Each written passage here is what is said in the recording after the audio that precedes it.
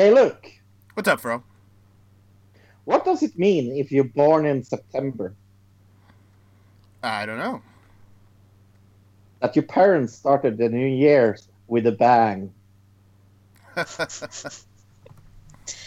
Coming up on this episode of Another Digital Citizen, Fro, Luke and I will be discussing the news of the week, our top 5 anticipated movies and TV shows for 2018, Jumanji, Welcome to the Jungle, and me and Luke will try to figure out the Norwegian TV show Jul i Blodfjell. This is Another Digital Citizen.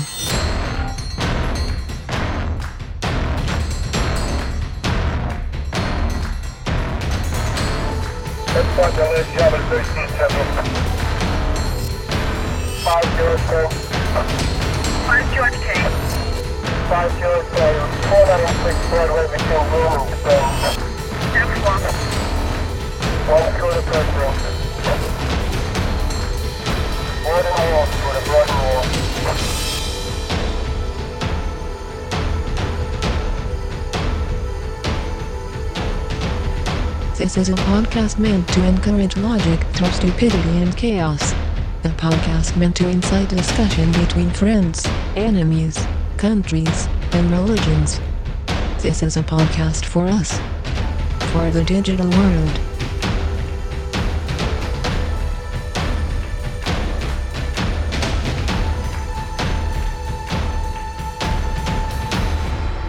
Welcome, citizen.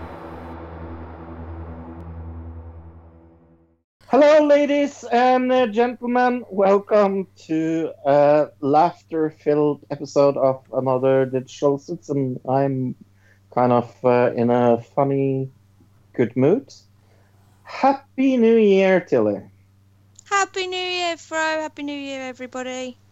Welcome back to the podcast. Thank you. I'm actually awake right now. Uh-huh. Very bizarre experience for me. I spent a lot of time being asleep. Oh. I heard that is something that happens when you get something called it's on the top of my tongue.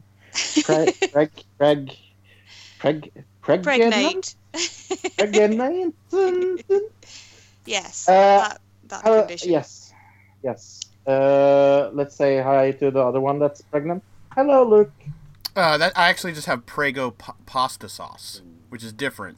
Prego pasta sauce. It's not quite the same. It's a little more delicious.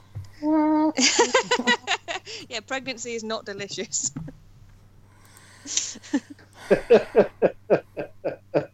But yeah, happy 2018 to everybody. Yes, happy 2018. Let's hope for a less sexually assaulting year. Right, it seems like we've slowed down on those, though, in the last month or so, maybe 3 weeks. Seems like it's slowed down a little bit. At least the accusations have. I don't know if the actual assaults have, but whatever. Let's hope. We can hope so. We can but hope.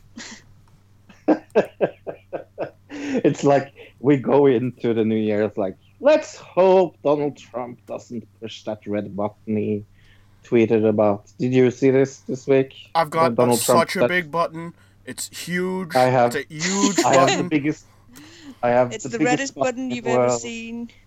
It's so red and so big. I had it striped green for Christmas. It was a green and red button for Christmas. It didn't go with Melania's Christmas decorations. I have such a big button. You can't push my button. It's so big. It only looks big because his hands are tiny. Oh, America. Fuck you. Oh. Yeah. Anyway, it fits that our topic for the book is top 10 Canadian superstars. Then this book I got from Margaret. Thank you, Margaret, again. Top 10 Canadian superstars. Someone want to guess number one? Bret Hart. Yep. Yeah. That is. That one was clear.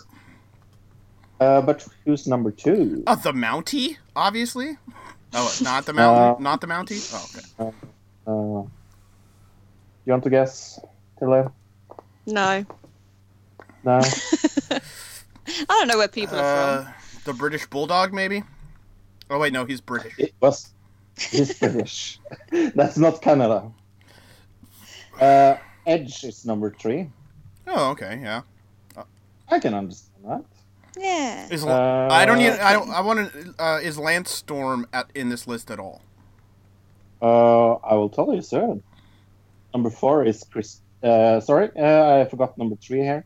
Number 3 is Trish Stratus. Okay. I didn't know she was Canadian. I did. No, I didn't know. I didn't know either. Number 4 is Chris Jericho. I completely agree. Yes, I've met him. He's lovely. Number 5 is Rick Martel. I have no clue who Rick Martel is. The model Rick Martel. He's from the early 90s, late 80s. Okay, I didn't follow right, wrestling before you were watching wrestling. Number 6 is Natalia. Oh, really? That's not probably correct, but all right. Number 7 is Owen Hart. He's not above Trish Stratus and Natalia. I don't know about that. Yeah, that's weird. Number 8 is Mad Dog Vachon. Vachon. Yeah. Mad Dog Vachon. Yeah. Number 9 is Christian. And number 10 is Pat Patterson. Sure. Really? Yeah. I can understand Pat Patterson. I find it weird that Edge and Christian are really far apart and Pat Patterson's like that low down. Yeah. Yeah, especially since Natalia's in there, and you'd think Pat Patterson would be ahead of... like, Trish Stratus I can kind of understand, because she was a really big... But number 2, I don't even know if she belongs at number 2, compared to a bunch of other people. I mean, I understand why they wouldn't put Dynamite Kid in there because of all the drugs, but he was a huge star that, like, changed the business from Canada, so, yeah, I don't know. Yeah. It's very weird that Edge and Christian are so far away from each other. It is. It's not weird to me because Christian, once they split up, Christian definitely became less of a star than Edge did. So I can understand. I suppose, yeah. I guess. I just always think of them together. Yeah, well, I think of them together as well, but I think that's mostly because they were such a good tag team. Yeah. They're like that couple that, you know, they were married for ages and they may be split up now, but you still think of them together. Sure, yeah. Right. Well, and they have their podcast now, so it, like, put them back. Yeah, once they had the TV show and the podcast, it put them back together. But when Edge was all by himself, you just thought of Edge. Like, during that period, I remember thinking, like, well, Christian was in TNA, and it was like you thought of him as separate at that point. Or at least I did. So. Yeah. Yeah, I suppose with Edge, you don't wonder where Christian is, but with Christian, you do kind of wonder where Edge is. I never thought Edge was all that great, personally, but that's just me. No, we talked about this before. Luke is not a big fan of Edge. I am. No, he's the first wrestler that made me cry from an announcement. Because I'm quite late into wrestling. I still remember when he came out. Was it on? It has to be Raw, right? I think so. Well, we don't know what you're talking about yet, so. And he was announcing that he was going to quit because of his neck. Oh, right, yeah, that was Raw. So I was devastated. Yeah, the first time wrestling made me cry. Sitting in somebody's garage watching it. Maybe I was not as surprised as most people because I lived through watching all of his ladder matches with the Hardy Boys and the Dudleys and everything, and it's like, yeah, okay. Not super surprised, me, personally, but... Mm. And you're more clued up with wrestling as well. If any of us is going to know something before the others, it'll be you, Luke. To a degree. Sometimes Fro has the scoop on me, but who knows? Yeah, sometimes. That's because I do another wrestling show called Another Digital Citizen. You do two of these? I do my show twice! That wrestling show, I was going to say. But mostly I get told by Bill the news we're doing for that week because I have absolutely no clue. I don't follow wrestling news. I watch Total Divas. That's my wrestling news. Oh, we're the same. Yeah. And Dick hears things. Every now and again, he'll react to his phone, and I'll go, "What?" And he'll normally say it's something to do with football, so I don't care. But every now and again, it's a wrestling nugget of information, and I'm normally, "Oh, who's that? Oh, right, okay, yeah, no." Yeah. So let's move on to the news. We're going to start with the video this time. We don't usually do that, but can you explain to me what are we watching, Luke? New Year's Eve broadcast from CNN. I saw this live, and I was like, we should cover that on the show. I'm guessing somebody will load it up on YouTube based on what it is. And this was, 30 minutes, I believe, before midnight. So this was kind of prime time when everybody would have been watching CNN if they were going to be watching CNN during New Year's Eve. And let's just play it. Let's just play it. I totally agree with you. Are you ready, Tilly? Very nearly. Oh, don't start playing without me telling you to play, stupid YouTube. Now I'm ready, and I've rewound it those 5 seconds. In 3, 2, 1, go. Riding around on a hot bus in Colorado where marijuana is legal. Okay, Randy Hart, oh goodness, you're just Anderson legal, Cooper. Oh my God, Randy's dose is kicking This in. is for Andy. The most Andy, this is for you. squared No, this is a gay man I know. Oh my God, I can't. This is CNN. I cannot believe. Oh my God, this is the best. Thank you, Randy. That is a gorgeous joint. I love it. She just keeps holding up a joint to the camera. Like, look at this. Somebody just passes to me. This is amazing.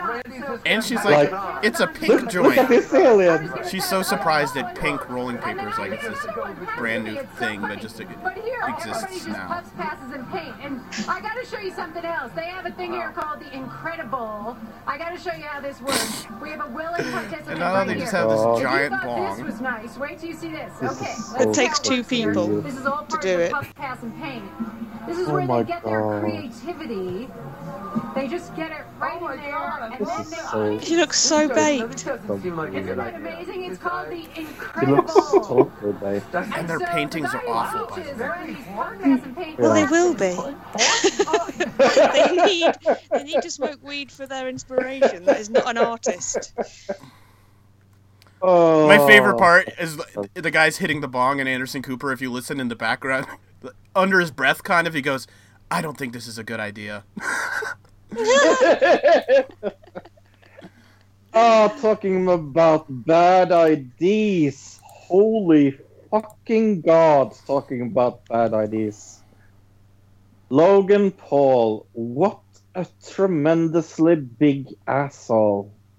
So if you have not been on the interwebs called YouTube this later years, Logan Paul is a blogger that does diss raps and is a total ass, more or Well, less. Logan Paul is the brother of Jake Paul, who is actually famous. Yes. And they were famous from Instagram, right?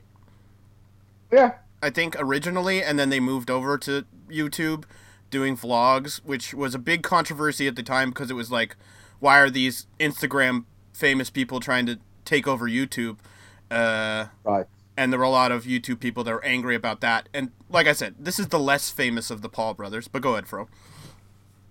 And he went to the suicide forest that we have talked about in this podcast before. When did we talk about And when we talked about this horror movie. You remember this horror movie we talked about that was also in the suicide? I don't remember what the horror movie was called. that? No, I don't I remember will this at find all. out. Okay, I will find out later. Yeah, sure. But anyway, they went to the suicide forest in Japan, and they fucking showed this dead man. They hanging from the tree, and just I think it was today actually. YouTube reacted and took this Yesterday, fucking actually, technically. atrocious video out of the net. he has come out and said sorry, a fake, stupid apology thing on his. Yeah, I'm sorry I've got all this publicity from this horrific thing that I did. Yeah. Well, in his apology, he said that he was trying to bring awareness to suicide, but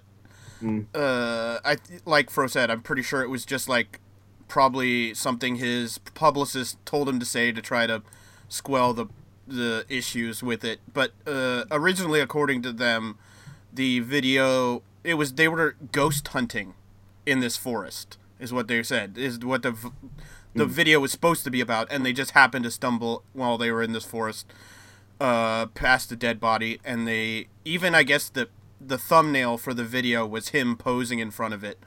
Oh my god! It was taken down by YouTube.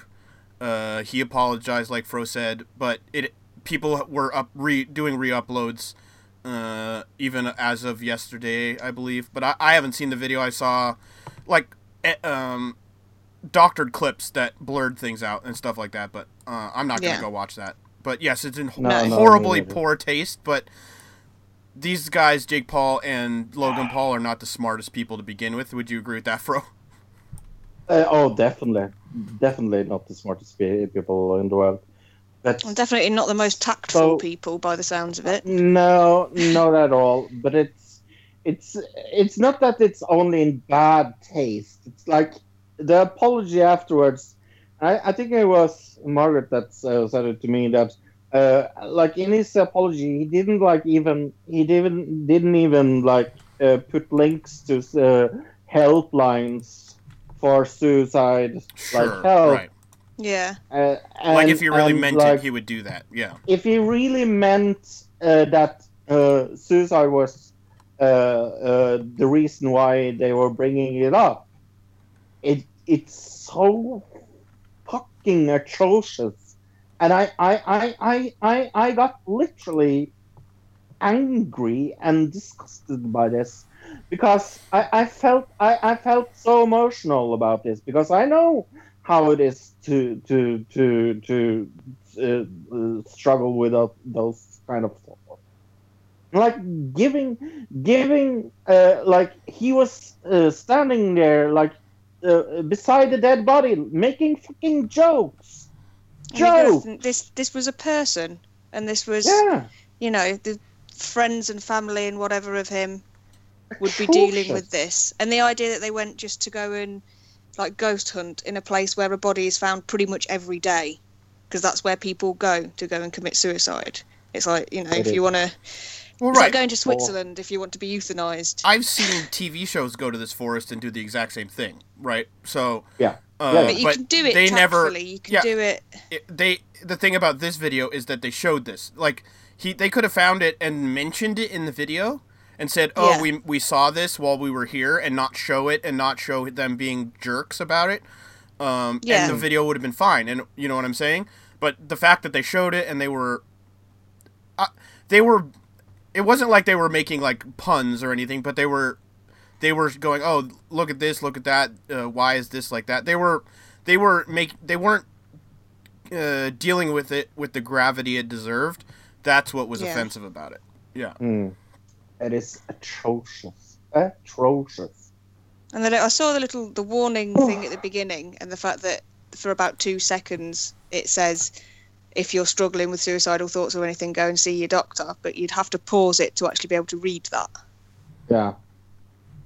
Because I've only seen a reaction guy to it. Yeah. I've not seen the actual video, and he showed bits of it, and them laughing and joking at the beginning, and it just and at the end as well.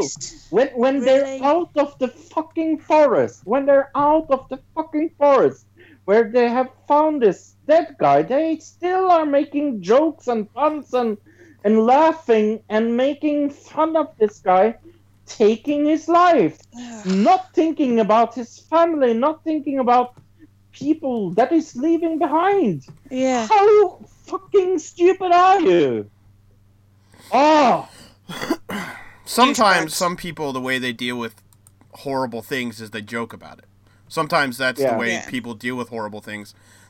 In this case, these people are just morons, and they're doing it for clicks. And the fact that the thumbnail was what it was clear that they were doing this for clicks. If it was just that they were nervous and they were making nervous jokes about something horrible, it'd be one thing, but this was not that. So. Moving on. Apple apologized for iPhone slowdown slashes prices of battery fix.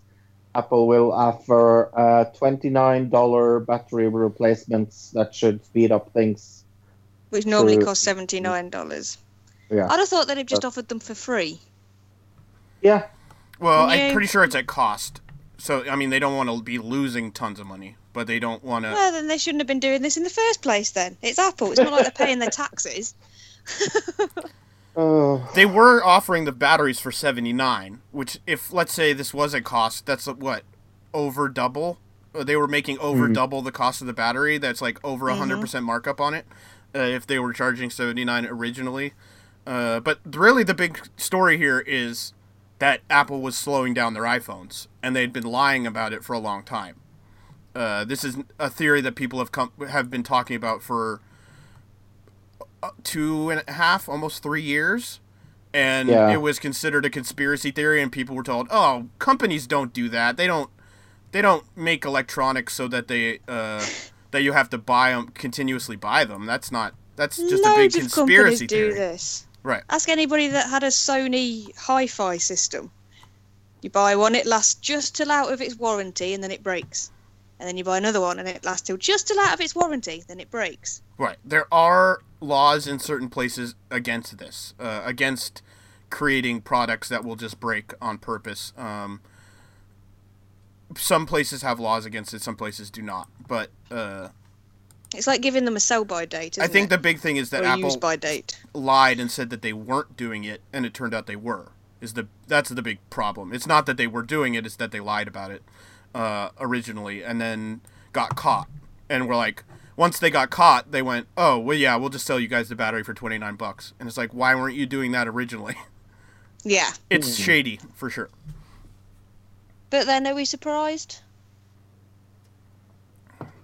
Not with this new Apple. Overly surprised. I would have been surprised 5 years ago if Apple was doing this, but nowadays not so much. Yeah.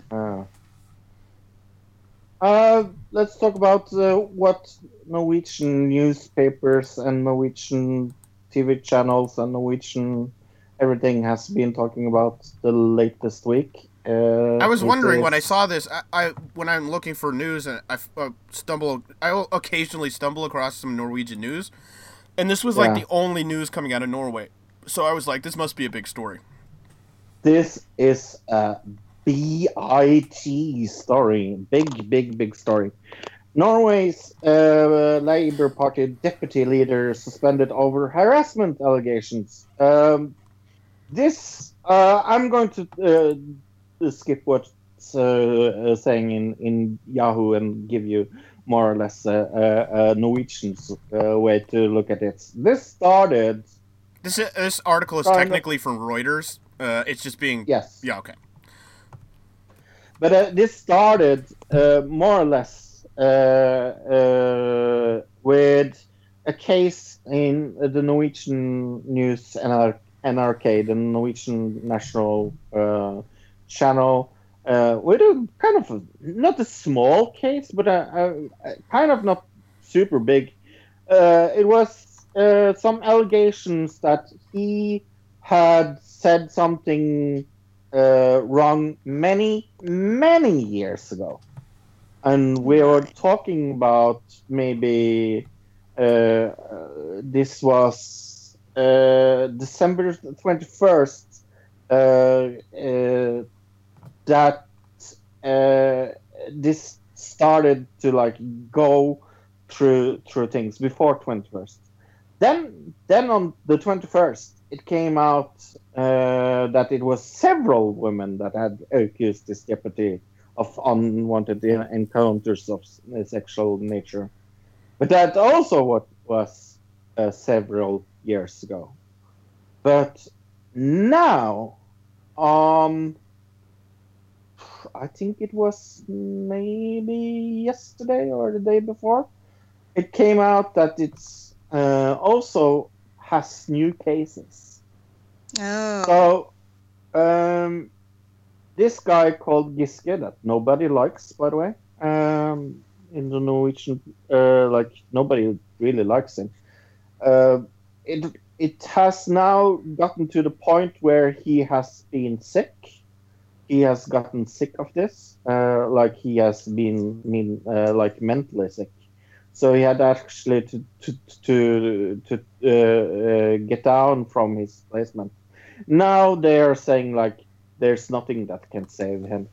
Like they're just waiting for him to like say goodbye, everybody. To step down. Yeah.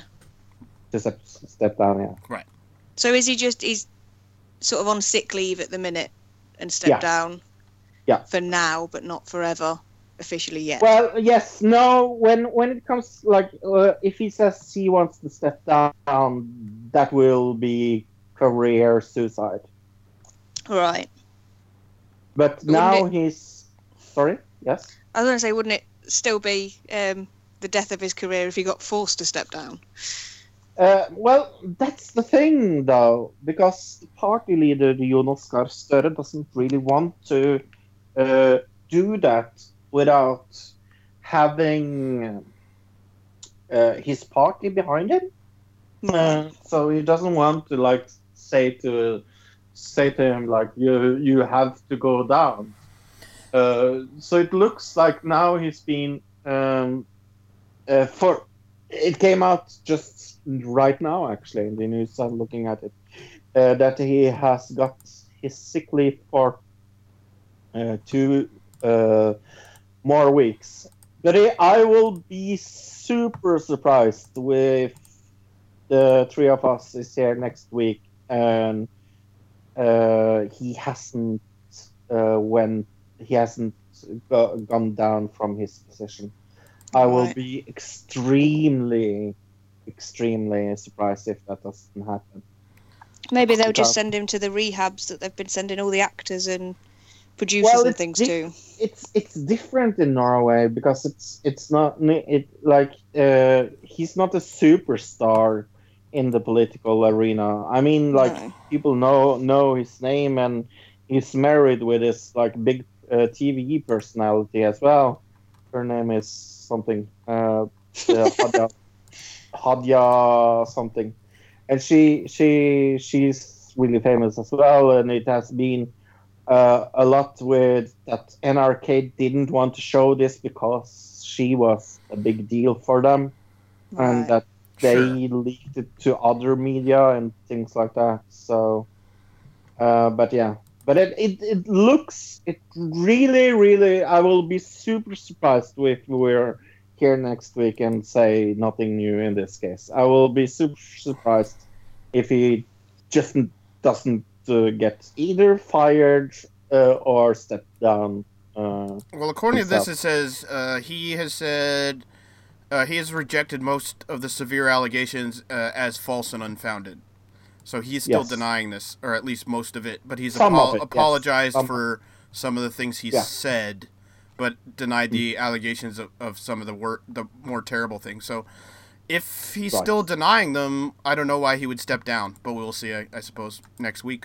But the support for him is crumbling. Like everyone is asking for his head now. Yeah. It's a bit hard to support somebody with allegations. Sure, but like you said, Fro, if you put yourself in that situation, say you weren't guilty, you denied it, and then you're being forced to step down, which is basically an admission of guilt. It's like I wouldn't want to step down. So yeah, we'll see what happens. I don't know. Oh, talking about things that isn't true.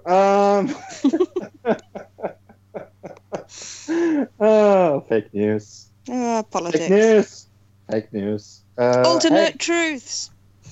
Russia. Oh, the Russian interrogation. Oh. Take us through what you found in the New York Times, Luke. Well, that was a great intro, Fro. You're welcome. Big news this week in the Russian investigation, I suppose. It was released that somebody who we've talked about before on this podcast, George Papadopoulos, who it was the person who ended up starting the whole Russia investigation when he talked to an Australian politician, Alex Downer, who I guess Alex Downer. He must be a real downer. Oddly, they were talking in a wine bar. Right, and I guess Why would you wanna be Papadopoulos in a was wine bar drunk. with a downer. Well, alcohol is a downer. It's Yeah, technically. exactly. So you wouldn't want to increase that. But I guess Papadopoulos was drunk and kind of bragging about things, and one of the things he was bragging about was that he knew of people that had dirt, Russians who had political dirt on Hillary Clinton.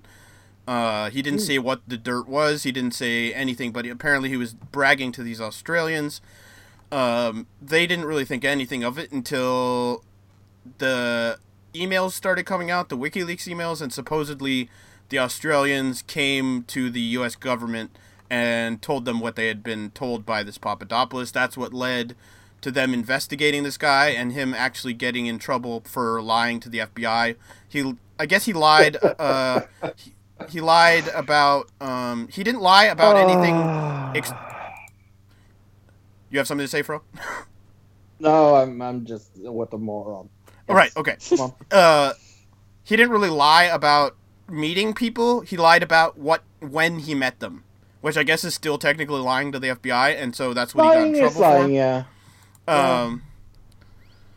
Lying to the FBI is kind of a weird thing because they try to trick you into saying things that are incorrect, and then they'll get you in trouble for it. That's how the FBI sometimes runs their stuff. But I guess the Australians are not super happy that this got leaked because they didn't want to be known as the people that started this whole thing. So the Australians are now kind of mad at the U.S. government because this was all leaked. This was, again, another leak coming out of this Russia investigation of the many, many leaks we've had.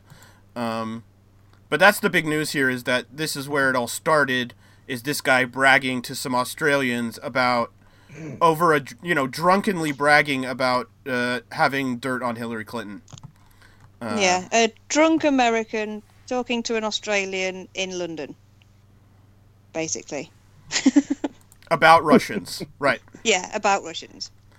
So, I mean, the other thing about this is, in the past, there have been other stories as to how the investigation started. And now this is a new story of how it started. So all those old stories, I guess, were lies or weren't true. I'm not really sure what to think about that at all.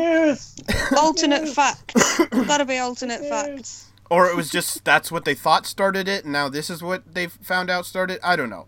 But those were all reported as true. Whole bunch of speculation. Right, exactly, speculation. And overall, this, again, doesn't really prove anything. And when you think about it... Well, it proves one thing. You shouldn't drink and talk to us Australians. That is what it proves. Australian Don't politicians, talk work yeah. when you're out. Don't about your drink social and life. talk to Australians. I mean, Don't talk all about we work know that stuff. he said that he knew a Russian who had some political dirt on Hillary Clinton. That's all we know about. We don't know if he's actually talking about Russian officials at all. We don't know what the political dirt was. And also, or even if he this was guy telling was the truth. exactly. He could have just been drunkenly bragging and trying to look cool. Exactly. So we don't really know what's going on here. But according to the U.S. media and other people, this is where the whole Russia investigation started. So that's kind of important to know, is where this all began. Yeah. Right. Other Russian news: Russian hacker claims he can prove that he hacked the DNC, the National Democratic Committee. Right. Do we fucking believe him? Well, let's go into this If- thing first. Let's go into it first, and then we'll find out if we believe him or not. Okay, because Konstantin Kozlovsky. Kozlovsky. Konstantin Konstantin Kozlovsky, Kozlovsky. who has Well, been good at jailed in cyber fraud charges in Russia for independent Russian network TV Rain, TV Rain. That's a cool TV station. Yeah. In a recent interview, that he left a file on DNC network containing markers to prove he had been there. Right. And this is what would make it sort of depend for me whether it's believable or not. Because are these markers there? If they're there, then yeah, I believe him. Exactly. That's why I wanted to get into this before we said whether we believed it or not. It's like, well, if he goes and shows us this, then yes, I might believe him, actually. Yeah. But he says that he's left a .dat file with his passport number and the number of his visa to the Caribbean island St. Martin on the DNC's internal server. Just to sort of prove that he was there. And this is a guy that was arrested in a group of hackers by the Russian authorities last year for using malware to steal more than $25 million from Russian banks. He's posted a purported court testimony on Facebook, which I'm guessing he must have done that from prison. That's what I was He did it wondering earlier as this well. year. Yeah. But Which is great, think giving hackers internet access while they're in prison. Doesn't make claiming much that he sense hacked at all. the DNC. No. But he did it on the orders of Russia's Federal Security Service, or the FSB. Yeah. I think So it's funny that he says that he left the .dit file with his passport number and the number of his visa to the Caribbean islands St. Martin. Yeah, why didn't he just put his name or something? Why? Right? Yeah, like... Seems a little bit convenient that he would be like, just in case someday I'm arrested by the Russian government and need to figure out a way to get out of jail, maybe I can get a hold of the Americans and tell them, hey, I got some stuff, you just need to get me out of jail and I'll prove this thing. Like, it seems a little too convenient for sure. But like Tilly said, if we did get him out of jail, got him to this to the server so he could go through it and show us this DAT file, I don't know. This is something Didn't they destroy all their servers?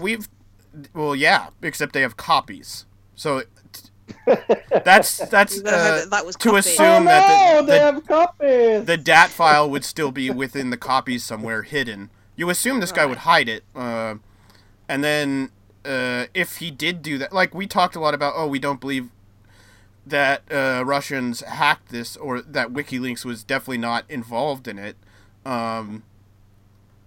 If this guy came through and showed that this would be actual proof that me as somebody who doesn't believe in this would go, okay, now I have to think twice and as to whether or not I believe in it, because this would be more proof. Just like we have a lot of proof on our side saying that's not true, like with the download speeds. If this would be the first actual provable proof that would show that it was hacked by them, I could get on board if he actually proved it. But I said, I saw this last week and it has completely gone away from the news, at least here in America. They're not talking about this at all. You'd think this would be a huge story, but it's not anymore. See, that would make me think even more that it's true. But he's also claimed, this same guy, that he wrote the malware for the FSB for several years, including the code used in the WannaCry ransomware attacks, which the US government publicly blamed North Korea. And he's saying, no, that was me too. Right. This So guy either could this just guy- be a liar. Yeah, he's either a liar that's hacked himself into things, or he's a hacker that's been used by the Russian government, and then they've sort of used him as a scapegoat He to... could be a liar. Right. He could be, We have he's two in very jail. distinct choices. He might be in jail and thinks, if I do this, maybe the U.S. will figure out a way to get me out of jail and, use me. Yeah. Or he could be that he's been used by the Russian government and then they've shoved him in jail so that they can separate themselves from the acts. It's what we believe corruption-wise and this one guy-wise. I guess that makes sense. I am going to be the first that admits he has eaten yellow snow on the podcast. Have any? Ew! Why would you admit that? Why would you do that? It was a joke. Thank God for that. You never know. It was a joke. It was a joke to get us into Next subject. See what I did there? Well, I could believe it if it was magical reindeer yellow snow. Like that guy that lives out in the middle of nowhere drinking reindeer pee. Oh, Yes. right, yeah. Just have it as a slushy. Here we don't do that. We have here we have red snow because of the reindeer, because we drive over them with the train over. Ah. Poor Red Rudolph. snow. Red snow. They don't eat red snow either. Just don't eat snow. Don't it? In general. Snow In is not for general, eating. just don't eat snow. Yeah. I'm If not you're sure I thirsty, go would. to a tap. Yeah. And if I was going to eat snow, I'm not sure I would eat that blue-tinged snow seen in St. Petersburg in Russia. No, Heisenberg snow. Whew! Right? I was thinking by Really the Breaking color of Bad. it looked like somebody just took like some kind of antifreeze and like spread it all over the snow. Except it's still frozen.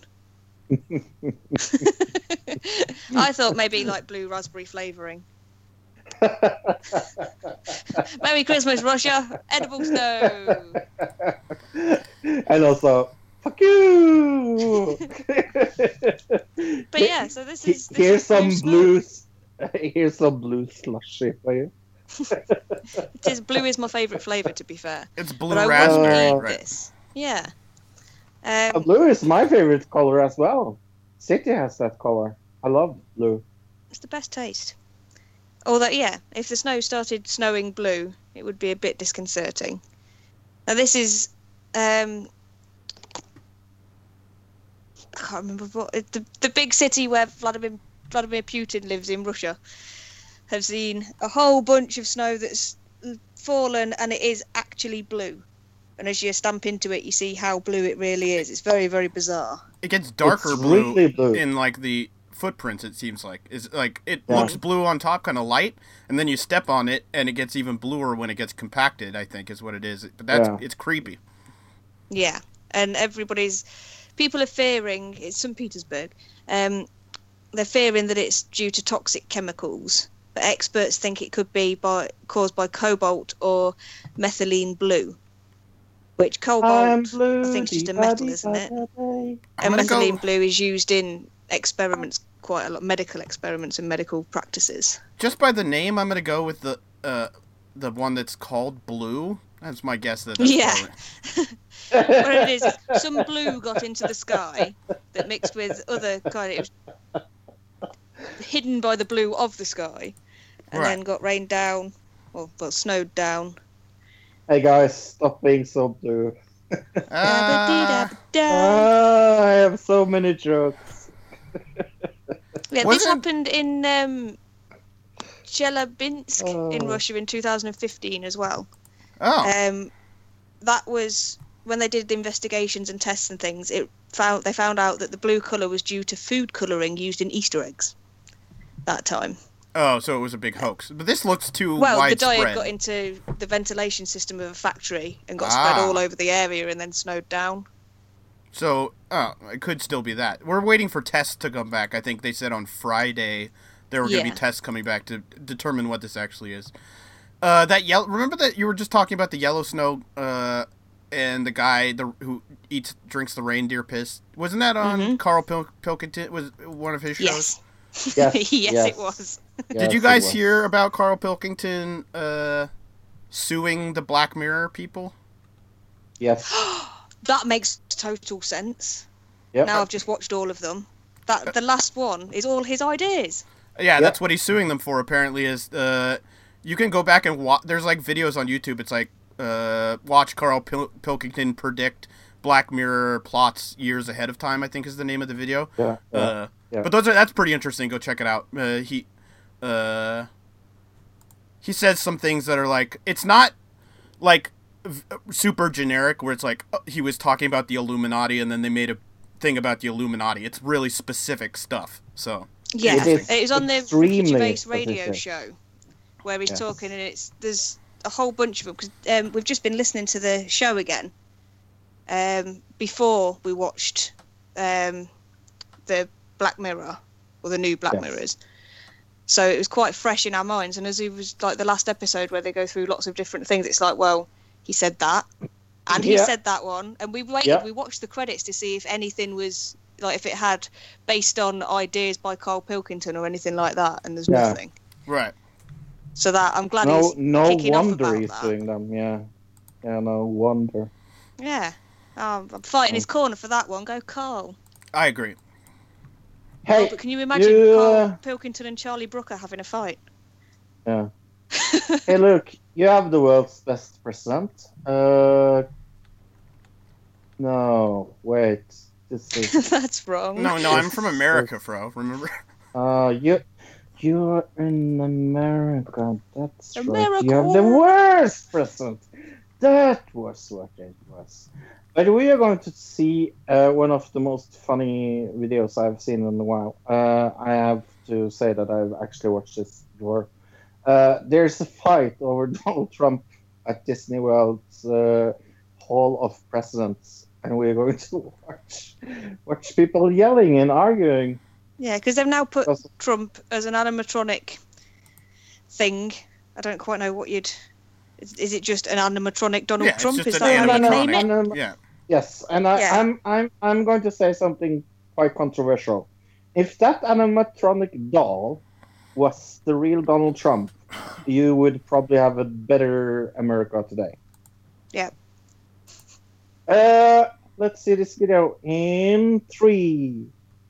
Everybody has it one up, by the way. Mm-hmm. Yeah. In 3, 2, 1, go. Constitution of the United States. So help me God. Is he shouting "lock him up"? Yeah. Or is it the F word? No.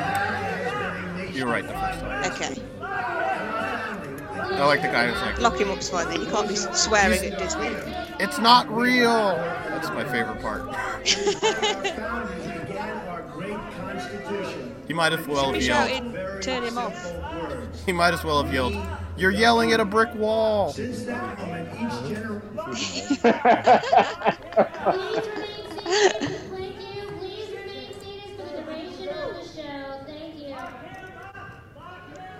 That guy just isn't stopping. Keep saying, "Please remain seated," but surely it's the shouting.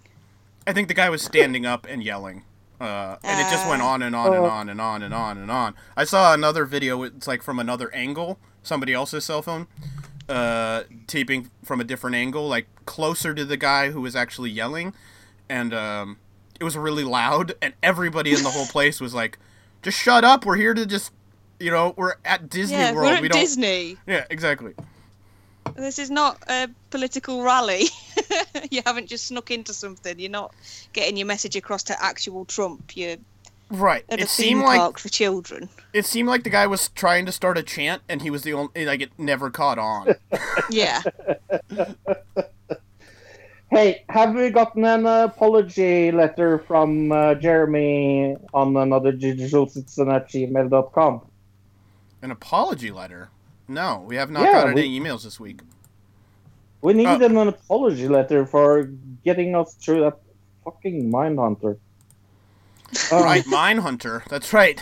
I forgot, yeah. We still want to hear about that, Jeremy. We want to hear what you thought about Mindhunter, because I think you heard what we thought about it. Mindhunter, Jeremy. Did you ever watch the last episode, Tilly? I did, and I didn't realise it was the last episode until I went to watch the episode after it and went, oh. Where is the cat? Yeah, where's the cat? What the hell is going on? Why did they follow the BTK guy? And all they got... I mean, obviously he's done his first kill now because he's burning all the pictures that he's drawn of it. But what? Like, unless you're going to release season 2 instantly, what are you doing? Right. We called this the longest intro. We called it this. We call this the longest intro to season 2 ever. Yeah. It's such a long intro to season 2. And I'm guessing he was having an anxiety attack because it looked very much like an anxiety attack. Yes. But then, he could have been poisoned by Kempler or whatever. What the? Just what? Oh, that, right. The way I explained it is that he realized that his best friend in the whole world at this point was Kemper, and that he identifies more with him than all of the other people we've seen who he doesn't really seem to get along with all that well. So his anxiety attack was him realizing, oh wait, I've changed as a person, and I'm more identified with a psychopath than regular people, right?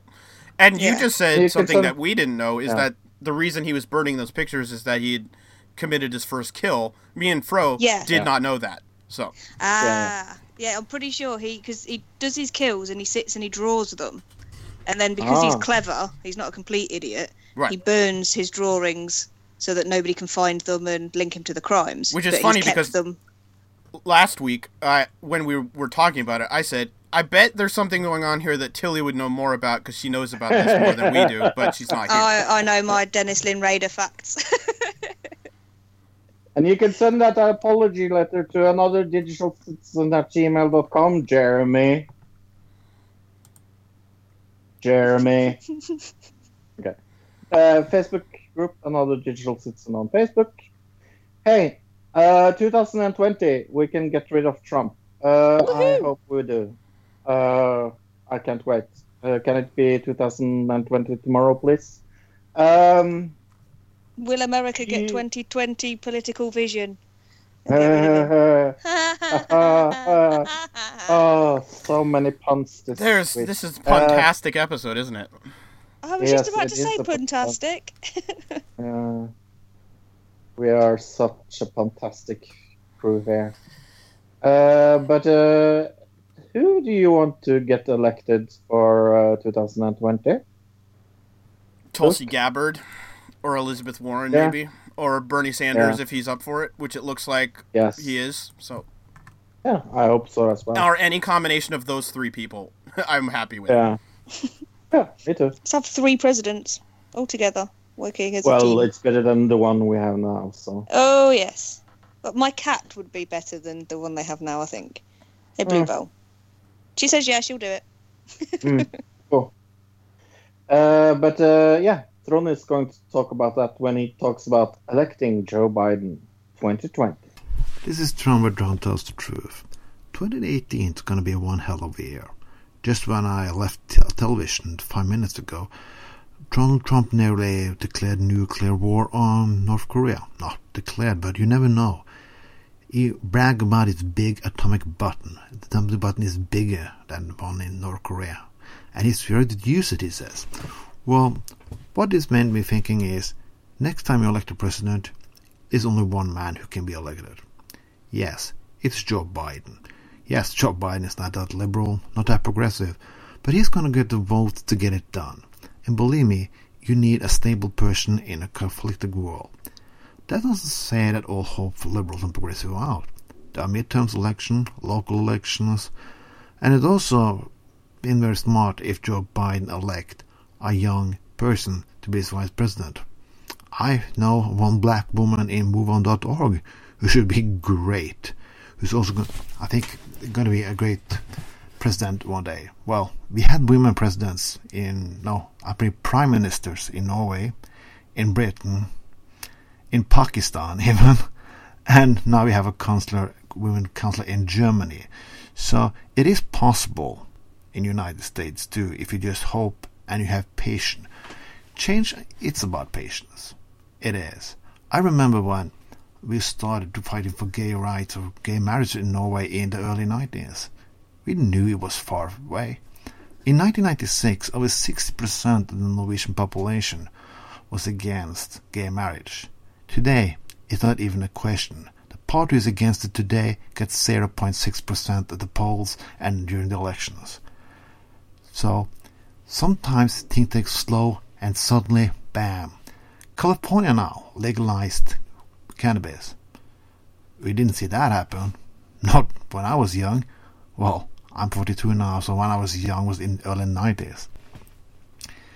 That what I want to say to you is, you have to take it slow sometimes, and you have to say that you cannot get all things that you want at first. The best, you can always try with a new radical candidate or something like that, but the world is not always about you. It's about all of us. If you want to don't be as Trump, don't only think American first. Think about what I say first. This was Tron, where Tron tells the truth. Have a nice day. Let's talk about TV. Hey, Luke, have you seen any this week? Yeah, I finished Dharma and Greg, which I think I started like a month ago, something like that. It was 5 seasons. The beginning's very fun. It's the part I remember, and you get to the end of it, and you're like, I don't remember any of this happening. But it starts out with her being like the free spirit, and him being the lawyer, and she's like convincing him, hey, maybe living in this world of lawyers and business is not that great. Like, maybe being a free spirit is better. And by the end of it, he's kind of it turns into him her being convinced that maybe she's wrong is like the end of Dharma and Greg, which is really weird to watch in retrospect. And I finished that, so I started Just Shoot Me, which is another I used to love that. Yeah, late 90s sitcom with David Spade in it, who was probably the most famous. It's very women's lib. Like, the whole show is based off of this one lady who gets put in this. She's a feminist, but her dad owns a fashion magazine, and she wants to be this serious journalist, but she gets hired onto this fashion magazine, and it's kind of about her struggle to be a feminist and also work in a field that kind of I wouldn't say sexism. Sure, I was going to say takes advantage of women, but yeah, promotes sexism is a good way to put it, Tilly. It's pretty good. It's not as good as some 90s shows, but it's fun. I saw LA to Vegas, which is a show we were thinking about covering on the show, but we ended up not. Yeah. Either of you guys see this? We didn't. Yes. No. I thought it was total garbage. I thought it had potential. It had funny parts, but it was very silly. I'll keep watching it. I didn't think it was terrible. It had its funny moments, but it would have been weird to cover on the show. Yeah. Is this the one on the airline? Right. Yes. Yeah, right. I remember talking about it now. I wouldn't say it's something I would totally recommend everybody, but it's an interesting little comedy. It was done by, I believe, the people who did Talladega Nights and some other Will Ferrell movies. So that makes it kind of interesting. If it's bad in the next episode, I'll let people know. But episode 1 was all right. I thought it was under par. Right, Fro did not like. I saw a show called McMafia, which was on, I believe, BBC. Yep. Oh. Fantastic first 2 episodes. Was that 2 episodes? It was just all okay. I saw it all. You just seen 1 episode. They did a 2-hour for the first episode or for the first day. I saw a full hour. You just saw a full hour. Okay. So I did see both episodes. Yeah. Yeah, I think so. Okay, I didn't know. I was unaware, but as far as I could tell, the first hour, we'll just call it that. Was very good. It's a show about Russian mafia getting involved in charity work to launder money, and this son who is kind of a British national. He grew up as a British national, but his whole family came from Russia and was Russian gangsters, and he's trying to move away from it, but at the same time, he gets kind of caught up in it. So it's an interesting show so far. We'll see if it continues to be good. And it's based on a book, and I love the book. I had no clue this was coming, so I was like, whoa, what is this? A filmation of McMafia. I was like, whoa, that's super cool. I just found out about it this week looking up for our main topic of best TV, or the new TV coming out, and I found it that way, and that's how I ended up finding it, yeah. Okay, cool. Yeah, and I was looking at it, and I was like, whoa, this looks really cool. And I thought it was tremendously good made.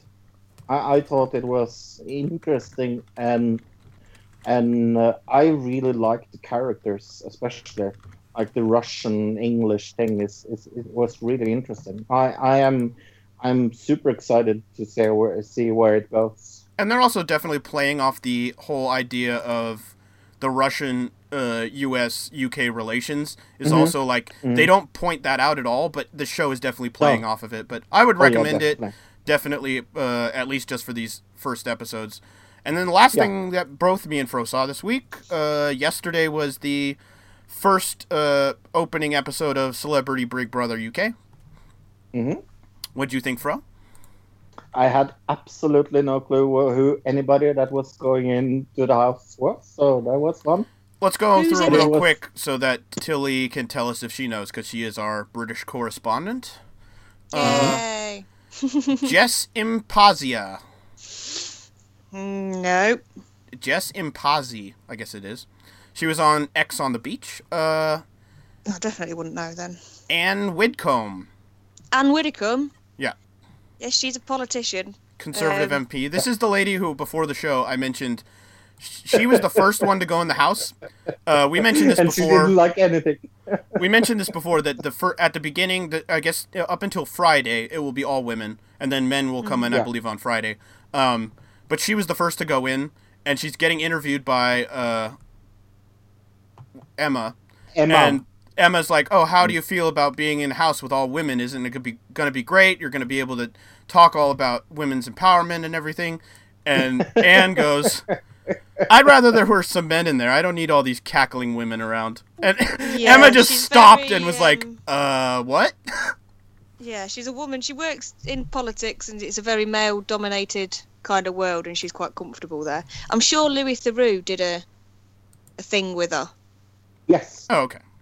I guess they really had to convince her to come on the show, is what it sounded like. Yeah. Well, she's been doing lots more TV recently. I think 'cause she's still in politics, but she's sort of coming away a bit from it now, and she's more of a personality. But she's a personality in a fact that, in a kind of way that she doesn't really want to be a personality, if that makes sense. But I liked her. I really, really liked her. She was fun.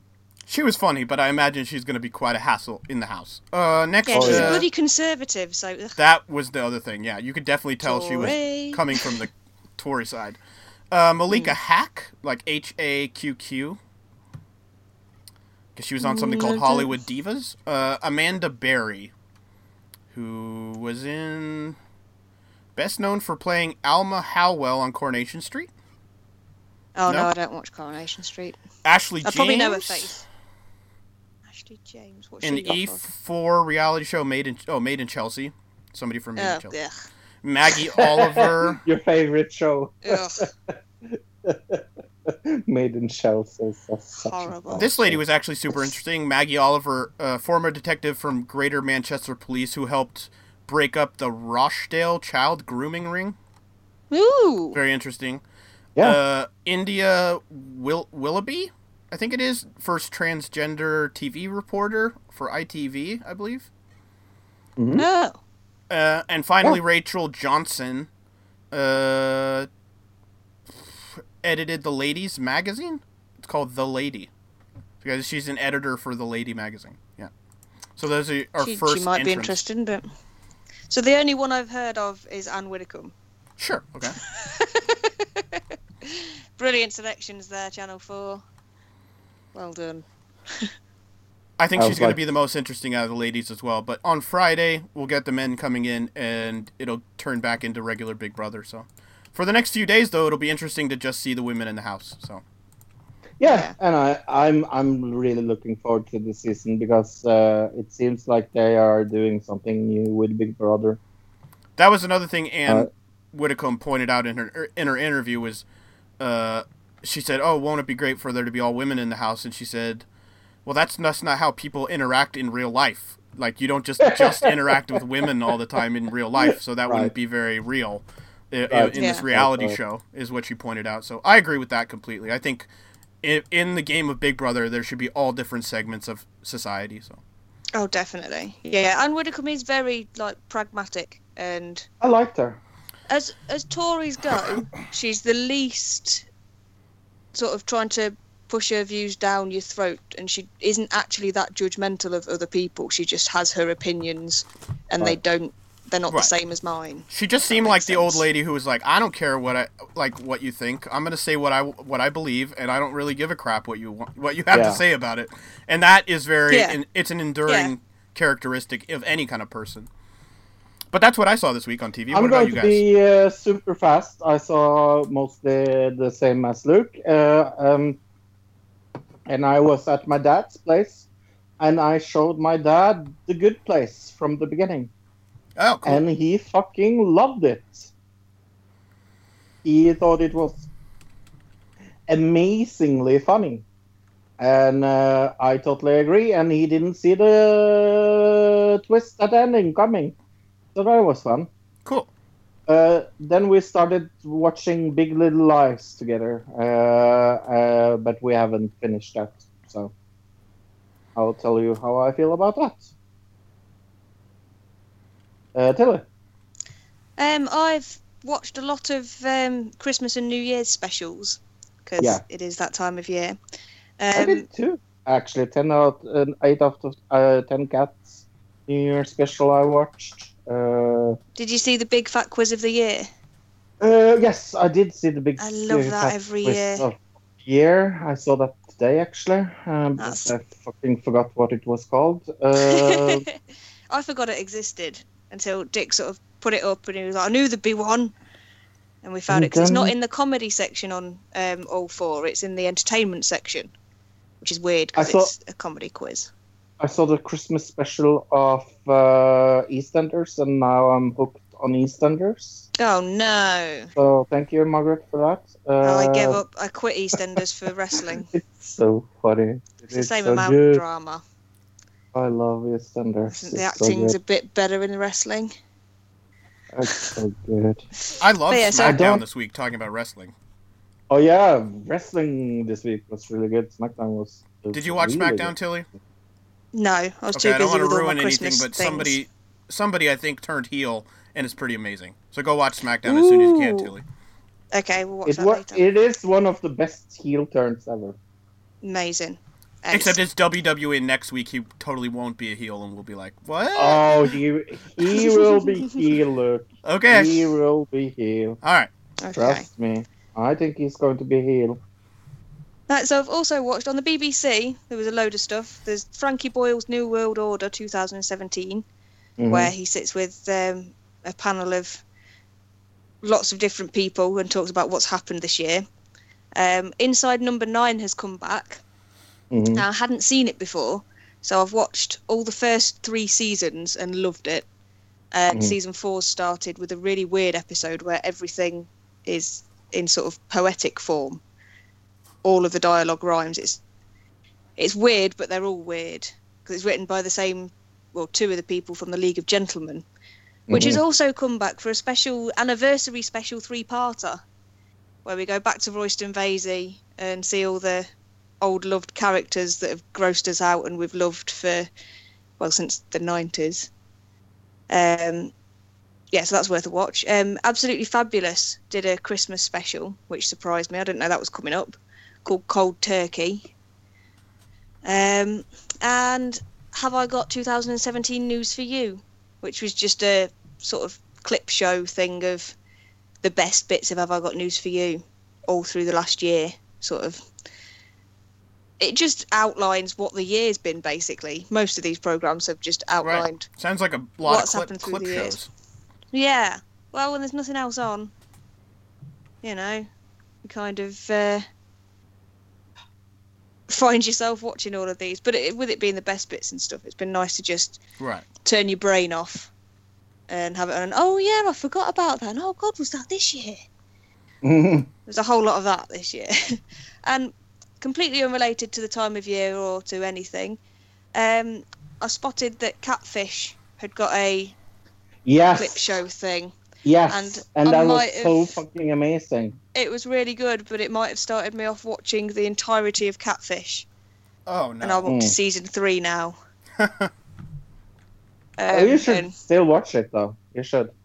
I'm as I've said, I've got up to season 3. I'm still Oh, yeah. in progress right now. Oh, yeah. It's just good to just stick on, and you can sort of stick something on while you're doing things. or when there's nothing else on. That reminds me, I actually saw the first part of a two-parter of Intervention the other day as well. That was. I bet that'll be my next reality thing I'll start watching. I saw some interesting news from TV in England. That show Hunted, which seems to be haunting us. We're being haunted by Hunted. But yes. I guess they're being accused of cheating. The hunters apparently were breaking the rules. Surprise! Oh, really? Apparently they weren't. So they like. by that. There's apparently they give them like a list of people that they're allowed to contact, and apparently they went after this one guy's wife who was pregnant, and she wasn't on the list. And they were hassling this lady to try to find out where he was. And apparently they've lost so many times recently that the TV producers are like trying to get the hunters to win because they lose too often. So. Wow.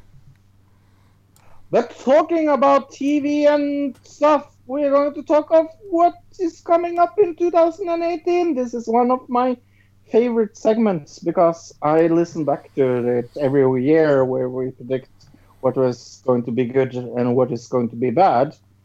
And sometimes we are really wrong. Go and listen back to last year's, for example. Hint. But I will begin with my number 5 of TV of 2018 that I'm looking forward to most. And my number 5 is you. Not you, but me. So many puns. And it's based on Caroline Kepnes' novel.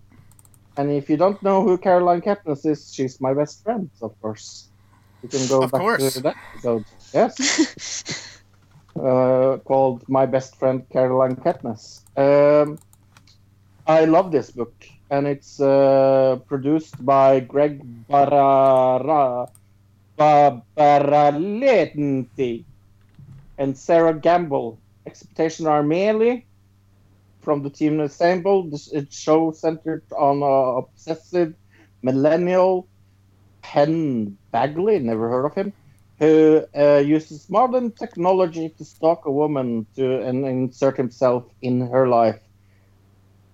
There's a lot of things I can say about you, but sadly it's coming on a channel that we don't really like, so... But I am... Are you going to tell us what channel that is? Yeah. Yes, because I want to remember that. Oh. Because I remember everything. So well. It's Lifetime. Right. Lifetime. Oh, Lifetime. Okay, yeah. Yes. So this is... so it's going to be crap. Yeah. Yes, that's why it's my number 5. You! Look. Me. Okay, my number 5 most anticipated TV is a show called Everything Sucks, with an exclamation point at the end. I think this is a new trend of putting exclamation points at the end of titles of TVs and movies. Have you noticed? This is the 3rd one we've mentioned on the show, right? Right, Fro? Yeah. What was the movie you talked about? Oh. And then Happy. Something called Happy. Yeah, Happy is the one that I mentioned. Happy. And then there was one Fro mentioned. And then this one, Everything Sucks, exclamation point. There isn't a release date. Mother, right, yeah. Mother! That's... This doesn't have a release date yet, just it's coming out in 2018. It's on Netflix. A quirky, fun, coming-of-age story that follows 2 groups of high school misfits, an AV club and drama club, who collide in 1996 Oregon. So it's based in high school in Oregon in the mid-90s, which I guess was a little before I was in high school, but it's very close to when I was in high school. So to me, this it's going to connect to me a little more than most people, just because it's based in high school in the late 90s in Oregon. So that's why it's my number 5. April 20th, by the way, is you coming out. He says to a man in the closet. Do you know what my number 5 is? Oh, so many puns. 2018, the year of the pun. Uh-huh. So, number 5, tell it. My number 5 is it's Untitled Gorillas TV show. I don't know if it's actually going to have a title when they've finished it, because they've not announced what it's going to be on or when it's going to happen. Okay. But you know, Gorillaz the band. Yes. Yeah. You know how they're all animations, Right. rather Yeah. than being the artist. Well, they're doing a 10-part animated TV series. Oh. Jamie Hewlett announced that he was working on it at the beginning of last year, but it's going to be coming out this year. They're doing a full-blown series, so I'm quite looking forward to that. But we've got no idea when it's going to be or what it's going to be on yet. Okay. Cool. My number 4 is Castle Rock. Little is known about this upcoming 10-season episode series created by J.J. Abrams. Have you heard of him? Yes. And based on the storytelling of Stephen King. But by the teaser trailer drop, it hints that it includes classic characters, locations, and themes from everything from It to The Green Mile to Misery. But these combined with the streaming service track record for groundbreaking original dramas of late is more than enough to build up anticipation. I am so fucking looking forward to this. I love Stephen King. I love J.J. Abrams. And I mean, this is coming out for Hulu. And their last Stephen King Hulu thing was what was that year again, Luke? Where they went through that time machine, saving, not killing. The time machine that was a closet in the back of a restaurant. Yes. Right. What was the name of it? 1963 or something? Oh, Yeah, there's one something like came that, up on Netflix called 1922. But that No. sounds like it was much earlier than that Oh. one. No, this one was about the JFK assassination. So Yeah. it would have been in the 60s sometime, right? Yeah, so that was for Hulu. So I have really, really, really big hopes for this. So Castle Rock is my number 4. Luke. My number 4 is AP Bio. This is an Okay. NBC show. It's coming out on February 1st, so a couple months. It's starring Patton Oswalt and Glenn Howerton. Yay! You should know Love him. as Dennis from Always Sunny. Yep. Description of it: Jack Griffin is a philosophy scholar who missed out on his dream job. He instead gets a job at Whitlock High School teaching advanced placement biology, hence the name AP Bio, with a class filled with honor students. Jack plans to misdirect the principal, played by Patton Oswalt, in order to use the students' talents to get back at his job-stealing nemesis. He uses his students to get back at people in his life who have wronged him. So it looks kind of funny. That was my number 4, AP Bio. Okay, cool. Your number 4, Delane. My number 4 is Roseanne, that's coming back for a 9-episode 10th season. They've got all the original cast, even though Dan died in the 9th season originally. Right. I don't quite know how they're bringing him back. Is he going to haunt them, or is it just they're going to pretend that he didn't die? But yeah, that's going to be on ABC from March 27th. So I'm intrigued by this. And I do This kind is of miss going Roseanne. to be I used to watch it a lot. Interesting, I will call it. I was not I'm not allowed sure to if watch Roseanne when I was a kid. There's a show that my parents would not allow me to watch. Oh, really? It's a good show. Oh. Last season is crap. But, What was the reasoning for it? I think that they're just a little too,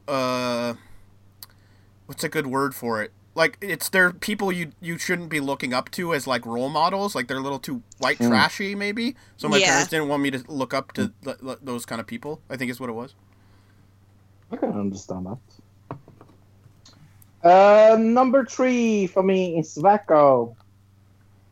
It's coming on the Paramount Network. Oh, Waco. Is that what you're talking about? Waco, yeah. Okay. Yeah. Sorry. You said I kept reading Wacko, it as Wacko. which would be a I kept different reading it show. as Wacko. It's like Waco, so- Texas. Right, Yes. right, right. Or wherever And it it's is. a miniseries created by John Efrick Doodle and Drew Doodle, based on the 1993 Waco siege, and the show centered on the FBI and AFK seized branch David compound belonging to the religious leader David Koresh, played The by Doodle Brothers. Kay. My favorite. Yes. Played by Taylor Kirch. Yeah, Waco. I love religion mini shows, so this is up my alley. It was on my honorable mentions, but yeah.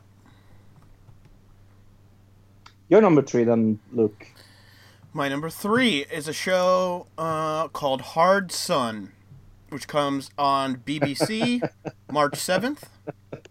Yes. Mm-hmm. See, Fro was thinking of something dirty when I said Hard Sun. No, I was laughing because I had that. That's my honorable mention. Oh, okay. I thought you were. I thought you had a dirty mind. No, Hard Sun.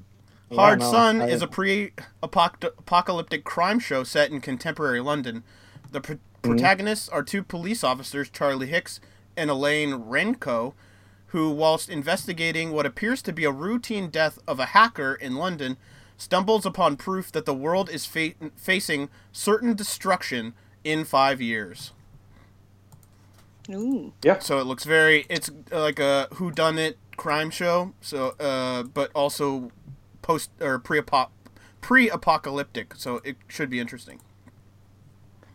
Tilly, your number 3, please. My number 3 is Unsolved: The Murders of Tupac and Notorious B.I.G. coming out I have that as well. February on my 27th honorable on mention. USA. And I've just watched another one of these where it was I think he's a public defender or something Mm. that went through and was finding out or trying to figure out who done it, essentially. And Yep. yeah, they're doing another one. I don't think it's related. It's based off the experiences of former LAPD detective Greg Cading. I don't know how you pronounce his last name. Who Something did like that. multiple task force investigations into the still unsolved murders of Biggie and Pac. Yeah, I've been very interested in their murders. Because obviously being a rap fan as I grew up, I definitely thought I was of a different ethnicity to my own. I had cornrows and everything. So, okay, yeah, I'll be very into this when it comes out. Cool. I have that on my honorable mentions, like I said. My number 2 is Mosaic. Steven Soderbergh has already released an interactive version of his variety-style murder via the aptly named Mosaic mobile app, allowing the audience to follow one or multiple characters' journey through the complicated tale. But the auteur director will debut his vision of the story through the 6-episode limited series.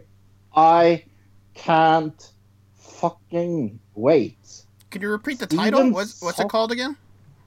Is it Mosaic? Mosaic. Okay. Yeah. Just so people get it. Yeah. Yeah. Steven Soderbergh have never made a TV show before, so this is going to be interesting. And like playing it with an app where people can. It's Yeah. a VR TV show, which that's super interesting. All right, my number 2, right? Yeah, that's where we're at. My number 2 is another Netflix show coming out February 2nd. It's called Altered Carbon. Ultra. Altered Carbon. Altered Carbon is set in the future where consciousness is digitized and stored on cortical stacks implanted in the spine, allowing humans to survive physical death by having their memories and consciousness re-sleeved into new bodies. Bancroft was killed, and the last automatic backup of his stack was made hours before his death, leaving him with no memory of who killed him and why. While police rule it a suicide, Bancroft is convinced he was murdered and wants Kovacs to find out the truth. This, like I said, February 2nd, Altered Carbon, my number 2. Sounds super interesting. Yeah. Your number 2, Tilly. My number 2 is the next in the American Crime Story series. Yep. It's, American Crime Story, The Assassination of Gianni Versace. Mm-hmm. Let's hope it's as good as the last one. Yeah. Although it's got Penelope Cruz on it. Oh, which okay. is going to be interesting, because it's not just all the cast that were in the last one, like American Horror Story. I feel like she hasn't done anything in forever. I feel like she hasn't been in anything in a long time, yeah. Yeah, she's coming on to portray the iconic Donatella Versace. I think this should be quite good. I enjoyed the OJ one. The so OJ we'll see if this one... amazing. Yeah, let's see if this one stacks up. Yeah, I totally agree with you. I have high hopes for this. My number 1 and my guess for Luke's number 1 is Ballad of Buster Scruggs. Scruggs, maybe? Yeah. Ballad of Buster Scruggs. It's coming to Netflix in 2018, and it's an American television Western anthology series, and it's with people with James Franco, so Cassian, Tim Daly, Ralph Ineson, Tim Blake Nelson, and Stephen Roth. But that's not why I picked this, because it's the first and created by 2 people that I know a lot of people love out there. Joel and Ethan Coen, the Coen brothers, is finally making a television show. For some reason, I knew you were going to say the Coen brothers. Mm-hmm. That's weird. I love the Coen brothers, and Ballad of Buster Scruggs is coming up to Netflix in 2018. Look. My number 1 is a Starz channel TV show coming out on January 28th. I believe the first episode actually got revealed at some like Comic-Con or some convention of some type. So the first episode, I believe, has already come out, but I think it's being replayed in January, at the end of January. But the second episode definitely playing January 28th. It's a show called Counterpart, with starring J.K. Simmons, if you guys know who that is. I don't think so. Let's see. Lady Killers. He was Lady Killers was amazing. Yeah. He was the guy who had IBS in that movie. A little description: an espionage sci-fi thriller with a metaphysical twist. Counterpart tells the story of Howard Silk, a lowly cog in a bureaucratic UN agency who is turning the last corner of his life filled with regret. When he discovers the agency he works for is guarding a secret, a crossing to a parallel dimension. So And that I've looks seen very it. interesting. I've seen this. I've seen the first episode. Oh, okay. Yeah.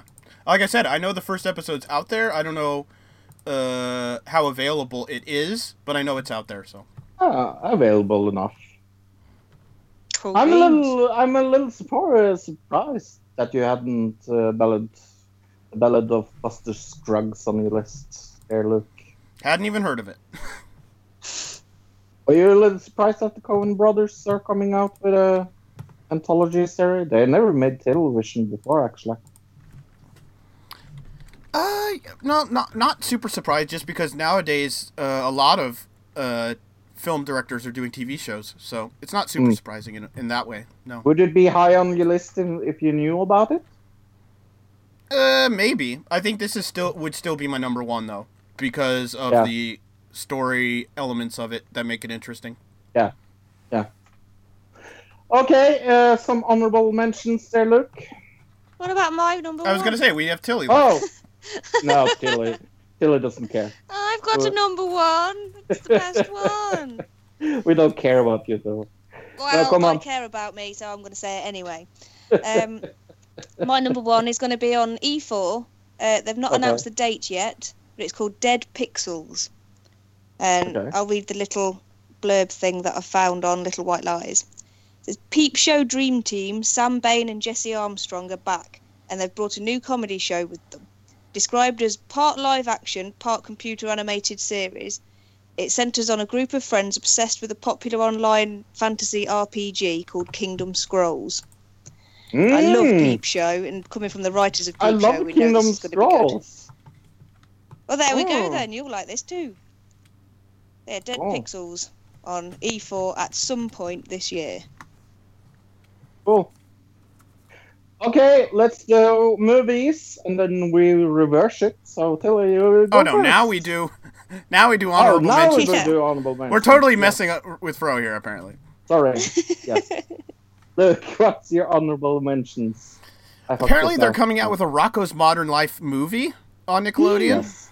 It's called Static City. Apparently, they come back from being frozen in outer space in the Rocko gang, and they're set. They come back to Earth in the future, and they have to figure out how to live normal life. A new Arrested Development season is happening. Arrested Development is always a good show. I had McMafia down, but I've already mentioned that. There's a show called The Terror, which I think is also done by a film director. I can't remember exactly who, but it's kind of a monster movie, thriller type TV show. There's a show called The Rain that's coming out. It's about a virus that wipes out like the Earth's population, but these two kids somehow survive, and then they have to figure out with their dads like virus research how to cure, how to save the world. Basically, it seems kind of interesting. There's a show called Maniac, which is supposed to be pretty good. It's about two people in an insane asylum, and like it shows you their world. And it's also bought from Norway. Oh, I think I read about that one. Yeah, it's bought from Norway. Look. Oh, cool. I mentioned Waco, or Fro did, I guess. Disenchantment is going to be a cartoon series by Matt Groening, the creator of The Simpsons. So that should be interesting. Coming out later this year. And then there's a show called Corporate, which I saw just a very short little thing about, and that also looks good. So, what about you, Fro?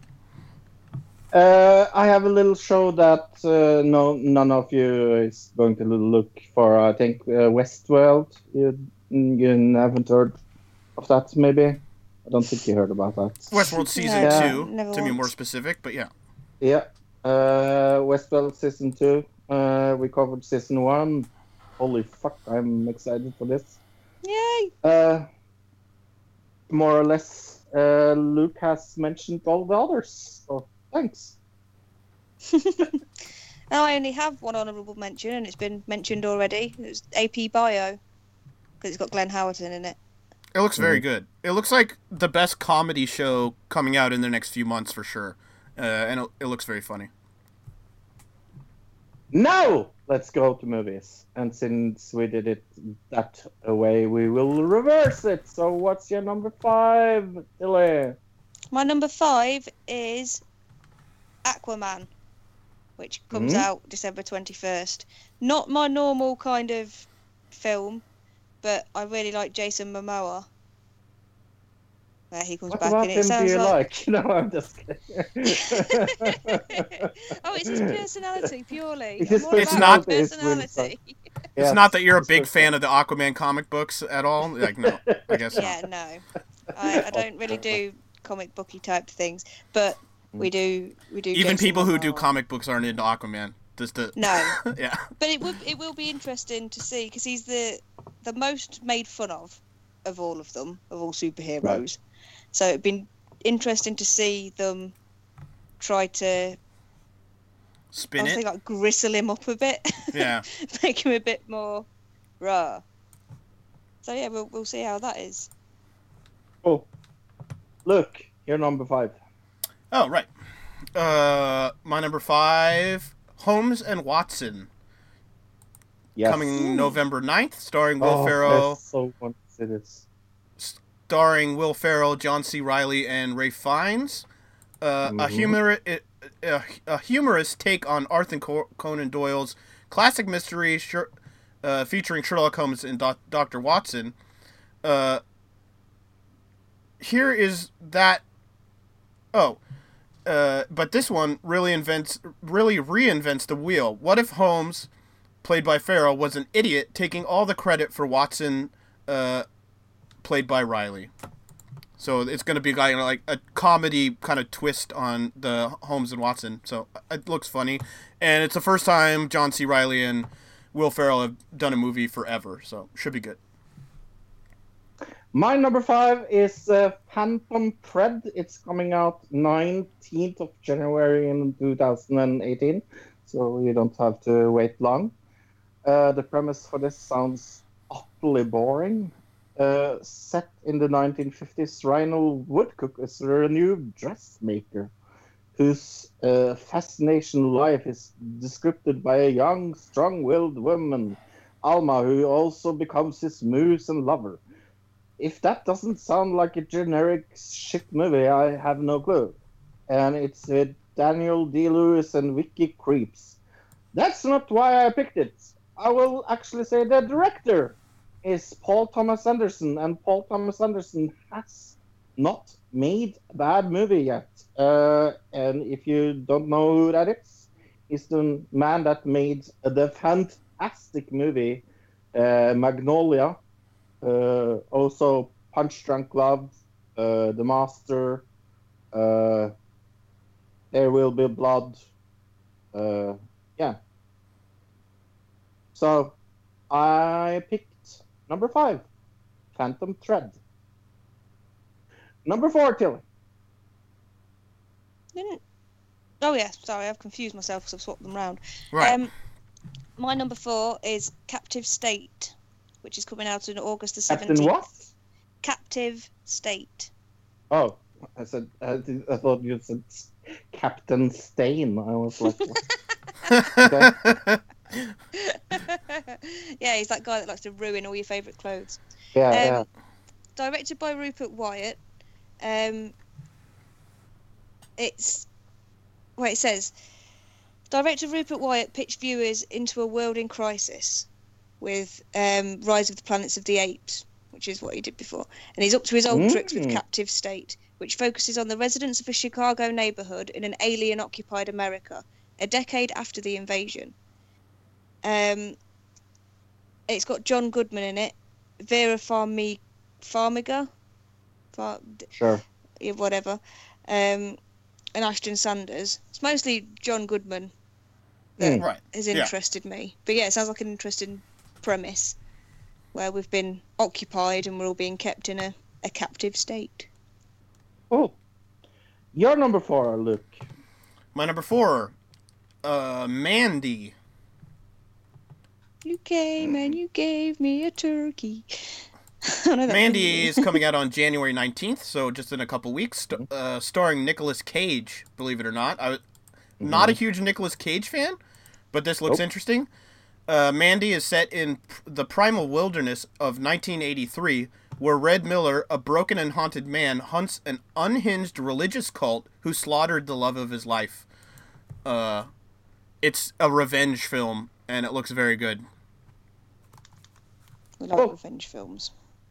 My number 4 is Bohemian Rhapsody. Owen Gleiberman said this: I've been waiting years to see the musical drama about Queen and the tremendous life and reckless passion for their lead singer Freddie Mercury. But director Bryan Singer unleashes a rash of headlines getting fired up of this project. With just over 2 weeks of shooting to go, he was accused of rape. That was fun. The film's future suddenly looked murky. See what he did there, fun. Will we see the light of day? And so, will singer named be in the product. It's too early to tell, but the movie could still prove to be ecstatic rock biopic. And the wild card is Rami Malek from Mr. Robot, who is going to play Mr. Mercury. Mm-hmm. So my number 4 is Bohemian Rhapsody. Your number 3, little Tilly. My number 3 is coming out on August the 3rd. It's The Predator. Not an Alien versus Predator. Not a Predator versus Alien. It's The Predator. I don't know if this carries on from the original. I read a thing about this. It acts like the second movie did not exist and all the rest of them did not exist. It goes from the first directly to this. So okay, but yeah, I like Predator movies. I always enjoy them, even if they are bad. The second one was awful. Oh, Predator 2 with Danny Glover, where they're in the city and it's like, it's horrible. Yeah, it's my favourite.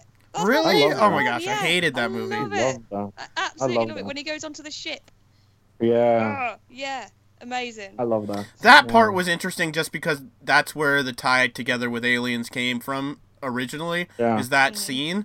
But the rest of the movie is just, it's really bad. And the whole scene where it's like they just wanted to get a naked woman in there, so they like have this weird scene where like he's looking across the way. Yeah, it was, that whole movie was really silly, I thought, but... it's always been my favourite one of the Predators. I like the first one. I think it's amazing, but the second one not so much. Yeah, see, I think the first one was a bit too Rambo for me. One. I love the first one. What's your number 3, Luke? My number 3, The Darkest Minds, coming out September 14th. Mm-hmm. After a disease kills 98% of America's children, the surviving 2% develop superpowers and are placed in internment camps. A 16-year-old girl escapes her camp and joins a group of other teens on the run from the government. It looks very good, yeah. Yeah. Cool beans. It looks really cool. My number 3 is Isle of Dogs. As in London? No, as a actual Isle of Dogs. It's an upcoming stop motion picture animated film directed by Wes Anderson, the man that made the fantastic Mr. Fox. And it will feature voices from Bryan Cranston, Edward Norton, Bill Murray, Jeff Goldblum, and Bob Balaban. Cool. Yeah. Nice. That's my number 3. Your number 2, Tilly. My number 2 is, I might be saying this wrong. It's Suspiria. Or Suspiria? Yes. No, Suspiria is correct, and I'm okay. Really, really, really looking forward to this. Well, I haven't seen the original, so I may watch this and then watch the original, because I don't want to ruin it for myself. But this is going to be directed by a guy who I'm going to ruin his name as well. Is it Guadagnino? Yeah, sure. Something like that. We'll go with that. Something like that. He did Call Me By Your Name and A Bigger Splash, which I've not seen either of them. But yeah, this will be apparently a good horror, and it's got Dakota Johnson, Chloe Grace Moretz, Tilda Swinton, and Mia Goth in it. And I love Chloe Grace Moretz. Yeah. I think she's absolutely brilliant. You seen the original look? I don't think so. No. Oh. Okay. What's your number 2, Luke? My number 2, working title, God Particle, also known as Cloverfield 3. Yep. Coming out February 2nd, executive producer J.J. Abrams. A team of astronauts aboard an international space station find themselves alone after a scientific experiment involving a particle accelerator makes Earth vanish. When a space shuttle appears, the space crew must fight for survival following their horrible discovery. I really, really liked Cloverfield 2. The first one, I was not expecting 2 to be as good, and 2 turned out so well that I'm actually looking quite forward to the third one. So that's my number 2, God Particle. I have that as my honorable mention. My number 2 is a small independent picture. No, I'm just fucking kidding with you. My number 2 is Ready Player One. Ready Player One is a science fiction adventure directed by Steven Spielberg. Never heard of him. Based He's on new. a novel by... He's a new director. He's new in the game. Never heard about him. Teenager Owen Watts, who is frequent visual reality world Oasis attempt to win a game created by the recently deceased creator in the search of Easter egg to win full ownership of the Oasis and his 240 billion fortune. I've seen the trailer for this. This looks fucking epic. So, my number 2. Ready? Player one. And a very good book, we should mention. But yeah, Tilly. My number 1 is it'll be coming out on May the 18th, so we are told, in the UK at least. It's Slender Man, the actual movie, a horror. It says Slender Man tells a story of a tall, thin, horrifying figure with unnaturally long arms and a featureless face, who is reputed to be responsible for the haunting and disappearance of countless children and teens. And we all know the Slender Man story. I think everybody's played the game or watched people playing the game. It's terrifying. We also covered the documentary about the Slender Man here. So. We did, and had an update about the girls that did it. Yeah. So I'm really, really looking forward to this. And you know me in movies. I don't tend to really watch many, but this one I will be watching as soon as I can. I don't think I'd dare go see it at the cinema, though. It looks good. It's in my honorable mentions, but I'm reserved because it'll either be really good or really terrible. One or the other. Yeah. It could be the Bye Bye Man. Let's hope it's not the Bye Bye Man. I was thinking more it was going to be along the lines of Blair Witch 2. That kind of bad. Electric Boogaloo, yeah. Right. The one with Busta Rhymes in it. What's your number 1? My number 1 is Frozen number 2. Ready Player One by Steven Spielberg. Coming out March 30th. And Fro already did the description, but like I said, the book was amazing, and it's Steven Spielberg, and the trailer looks really good, so I have no reason to think this isn't going to be one of the best movies of the year. So, yeah. Me and Tilly bet $10 on this, so you owe me $10. Yeah, I do. Yeah. It's not fair. I was changing number 1. I could have, because I heard the bet, I could have just screwed Fro over and changed my number 1 if I wanted to, but I didn't. Yeah. As long as you didn't change I was screwed. My number 1 is Avengers Infinity War, and it's the culmination over how many MCU movies is it now? Some. And it's going to be the biggest blockbuster of the year. I'm calling it.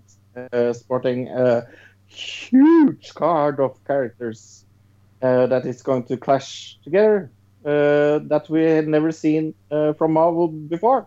And I couldn't be more hyped for the playoff of this movie on this scale, and this is only part 1. So, Adventures Infinity Wars is my number 1.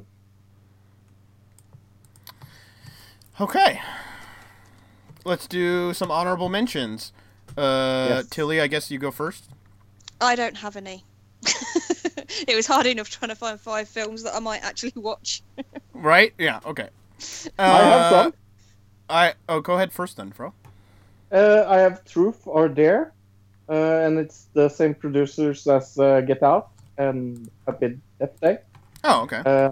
Wasn't super surprised by Happy Death Day, but Get Out was really good.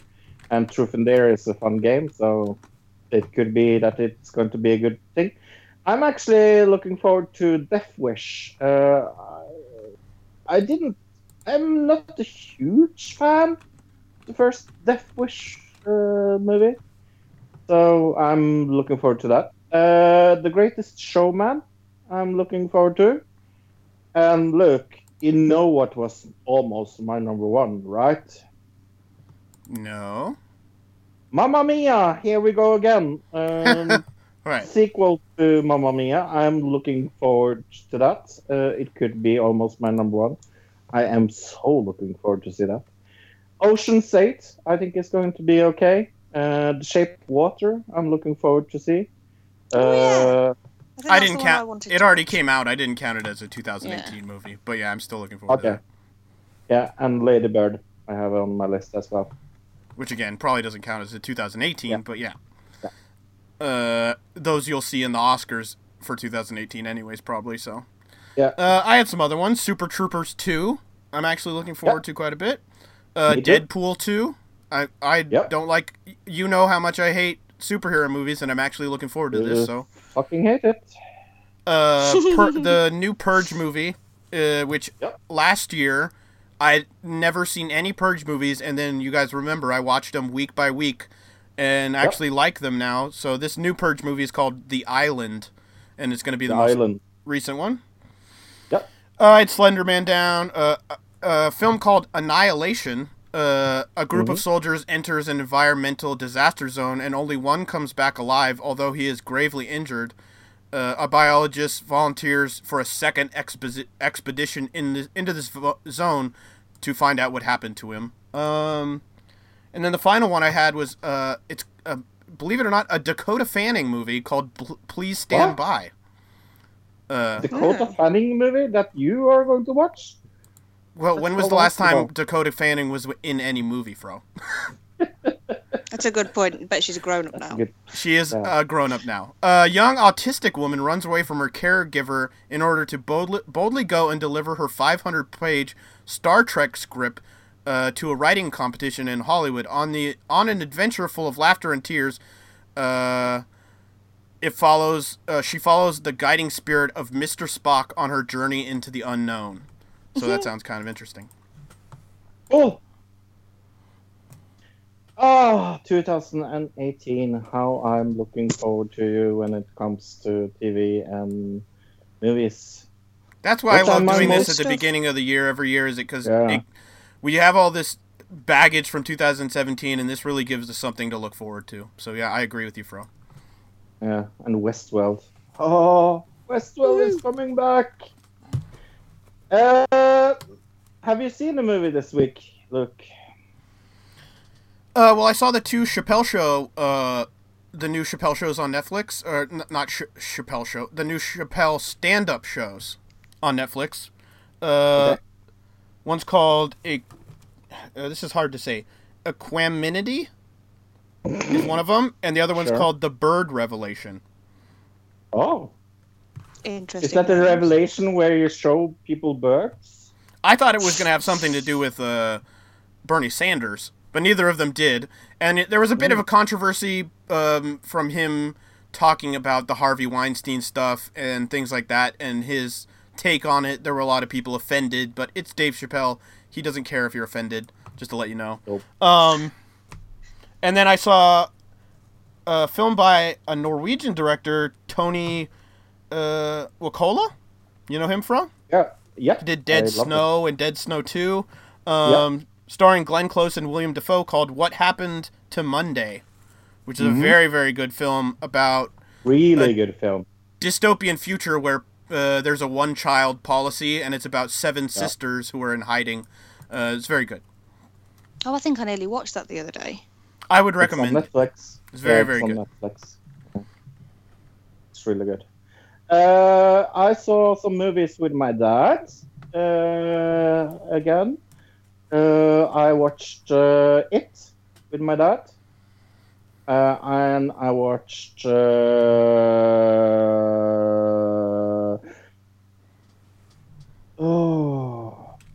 Atomic Blonde with my dad. Again. And I okay. watched Yes, and War of the Planet of the Apes. Planet of the Apes with my dad. There we go. Thank you. Hey, No, I watched some perfect. films. Are I we don't surprised? No, I don't believe you. Well, it was Christmas time. Obviously, it was a little while ago, but I've not seen you guys for a while. I watched Arthur Christmas. Okay. Thoroughly enjoyed it. The animation with a whole bunch of really good actors doing voices, including Hugh Laurie, and I love Hugh Laurie. And The Night Before, which is a Seth Rogen film. Have either of you guys seen either of those? No. The Night Before. Typical Seth Rogen film, really. Seth Rogen's character. It's these 3 guys that every year on Christmas Eve they've gone out and partied and got wasted. And they've always wanted to go to this elusive party that they can never get an invitation to. And it's very secretive, but they hear about it. Okay. Let me guess, he was smoking marijuana in this movie? More than that. Uh-huh. So yeah, What a surprise. they've been meeting up every year doing this because their friend's parents passed away when they were teenagers. So they sort of do Christmas Eve with him, for him, just going out and getting wrecked. This year is the last time they can do it because Seth Rogen's character, his wife's expecting a child. She's very heavily pregnant, so it's his sort of last hurrah before becoming a dad. And yeah, the pregnant lady turns up with a little box of drugs, and it's sort of some of everything for him. She's like, just really enjoy yourself, go and have fun, it'll be amazing. And he's got his 2 best friends. One of them's now becoming a really famous or relatively famous sports star. I think he plays football. And the other one is the one whose parents died, and he's not long split up with this girl, and it's all a bit sort of strange. But yeah, amusing, I'd say. It's worth a watch, especially for a Christmas film, because it's not that Christmassy. And obviously Seth Rogen is Jewish and plays a Jewish guy, so he's got his Christmas jumper, is the Star of David and things. But yeah, it's worth a watch after you've tired yourself out with all the other Christmas cartoons and things. What was the first one you mentioned? Arthur something? What was it? Arthur Christmas. Who is that Arthur like the cartoon character from like Arthur? No. Oh, okay. No, his name is Arthur Christmas. All right, I was always wondering because I watched like a couple weeks ago during Christmas time with my little 4-year-old nephew. I get almost 4. Curious George Christmas. Me and him watched that. I didn't mention it the other week, but nothing special. Fun. It's a kids movie. Arthur Christmas is good for a kids movie, especially if you're watching it as an adult. I really enjoyed it because he's the son of Santa, but his granddad was Santa before that. Well, it doesn't. You know this from the very start of the film. And his big brother is sort of in charge of Christmas and sends his dad to places and uses all the technology and things. And Grandpa Santa sort of sits and watches everything from a little room, sort of, well, in my day I did it better and I had a proper sleigh with proper reindeer and blah, blah, blah, blah, blah. And yeah, it's all about how Arthur Christmas saves Christmas, essentially, for a little girl. It's nice. And quite amusing. But now we are going to look at the audio trailer for this year's big Oscar contender, Jumanji. Welcome to the jungle. Wow, this is a fun group. Welcome to detention. Spencer, Oh no, not detention. Martha, you're all here for a reason. Hey, person walking. You should be thinking Oh about no, at the end of the movie they might all get who you along. want to be. Even though they're all from different class groups. Cleaning out the basement. Are you gonna help or are you too pretty? I'm too pretty. Yo, what's this? I bet that kid's dad gave him cigarettes when he was for Christmas. Oh wait, that's a different, different movie, sorry. Different movie! Which one do I pick? I don't think it matters that much. Bruce Finbar. Sounds like a badass. Why do they have a video game system at school in the storage room? I don't know. Who put Jumanji into a video game? Do they not know what the board game was like? This is for the updated version of Jumanji, but they're playing what looks like a Super Nintendo, so that's really updated. I know. I know. Oh!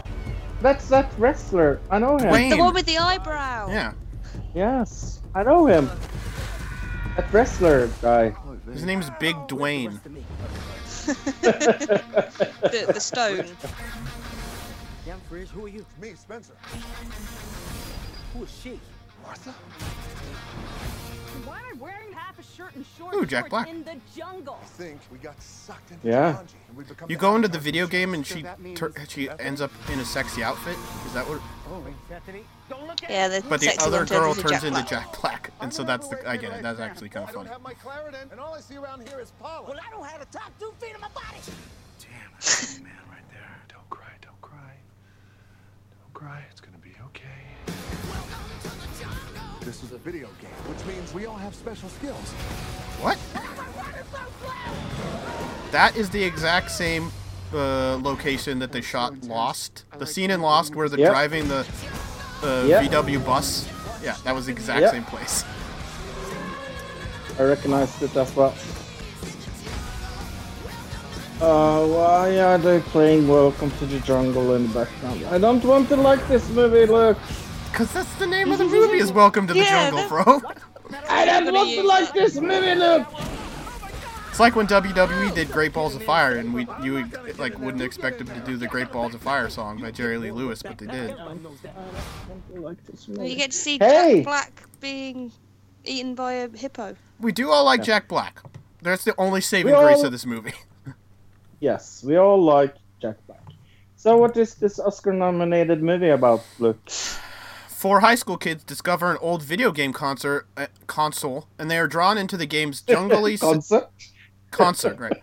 And they are drawn into the game's jungle setting, literally becoming the adult avatars they choose. What they discover is that you don't just play Jumanji, you must survive it. So it's kind of like the original idea, but not the same. 7.3 out of 10 on IMDb, 77% on Rotten Tomatoes, so really high. Holy Yeah. this is high. I had to struggle to find a half a star review, and it's from Eleni C. Says, as a Christian, I don't recommend this movie. A big disappointment. What was Dwayne Hoshim thinking? Hollywood, leave our children alone. Totally makes sense. What does that have to do with being Christian? Yeah. I don't know. Okay. And who is Dwayne Honson. Maybe that's the part I didn't understand. Yeah. Some kind of leave our biblical children reference we don't get? alone. Or I don't know. I don't get it. Yeah, maybe we'd have to pray on it. Look, what did Facebook say? It said The Rock is the Antichrist. Oh no. I got a few. One from Deb McCarthy. It's not often these days that a cinema full of people applaud at the end of a movie, but Jumanji: Welcome to the Jungle certainly achieved this when I saw it yesterday. Loved every minute of it, and then went straight to my local DVD store to pre-order my copy. 13 out of 10. Kind of don't think that's a real review, but we'll go with it. Yeah. DVD store? Right? Who says that? Where's Who even is that? Store. And who What the fuck goes is a and DVD pre-orders a store? DVD? Yeah, that's fake. Fake Right. news. Fake news. Fake news. Here's kind of a not so great one. Michael Shipman says, "I'll stick with the original, thank you. I feel like this movie just got Jumanji, the Jumanji title to draw in the crowds because of its lack of fantasy, adventure, and peril that made the original Robin Williams movie so awesome." So this person just liked the originals better than this one. So Did you see the one that was half a star on Rotten Tomatoes? That was just questions and Yeah, I've explanation? got that one as well. It's the picture. There is no name for this person, but the picture is Gandalf in a Santa hat, holding a candy cane. Give it half a star and 1, 2, 3, 4, 5, 6, 7, 8, 9, 10, 11, 12, 13, 14, 15, 16, 17, 18. About 20 question marks and then about 10 exclamation marks afterwards. Yep. That's the whole review. That's a whole review. I've got a few quite short ones. Melissa B gave it 1 star and said, I had high expectations, but it pretty much sucked. Mhm. Adam T gave it half a star. Said, WTF. Could have been so much better. ... The Tooth Fairy meets Jumanji. With an A, not a U. Jumanji. Jumanji. Jumanji. NBA And- Jumanji for Yeah. Super NES, right? Yes, yes. A slightly longer one. Sam S gave it 1.5 stars. Said, a poor adaptation of a classic book based on riddles and anticipated animals or events. Animals are all but absent throughout the movie, except for a few forced scenes. That could have been excused, but the crude humour and objectified view of the young girls does not help. At the end of the day, entertainment, in quotations, is personal and it may appeal to the masses, but the value score of adaptation or humour is crude and classless. I gotta think Oh. the high score on this one has to do with the time of year it came out. People are feeling good. They're all hanging out with their families. Everybody's in the Christmas Drunk. spirit. You know what I mean? Yeah, they're, and it's not they're a Christmas drunk. movie as well. Everybody's drunk. They're drinking hot This toddies. is the greatest movie I've ever seen. Yeah, only released in theatres that serve beer. Yeah. There's a Taco Bell apparently here in America. Taco Bell is trying to start serving alcohol, which I think is kind of Cool. there's one in Miami that started serving alcohol, which I think would be the greatest bar ever if it was just a Yeah. Taco Bell. Yeah. I know Well- there's some European McDonald's and Burger Kings that serve beer. Let's move on, because we are watching one of the best things you ever seen this year. Jul I Blodfjell. Episode 1. Easy for you to say. Yes, because it's Norwegian. Right, and me and Tilly are I going can't- to review this. We watched it, and it is in Norwegian. Me and Tilly do not speak Norwegian, and we will At review all. something What? that we have no idea what they were saying. We're going to review it on what we saw. Fro will kind of tell us if we were right or if we were incorrect, and it should be fun. We're going to kind of go back and forth, me and Tilly. And we're just doing Yeah, we're this not one quite episode. sure how we're going so to do just this. to We're let just going everybody to know. figure it out as we go along. Because Right. obviously we'll have both got different things from it. If the last one we did of these is anything to go by, both of us are going to have completely different Takes on what happened, yeah.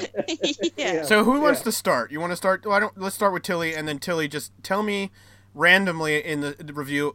Go, Luke, and I'll start from there. Okay, or interrupt me if you got something different from it. Oh, of course, I will definitely do Right. that. Yeah.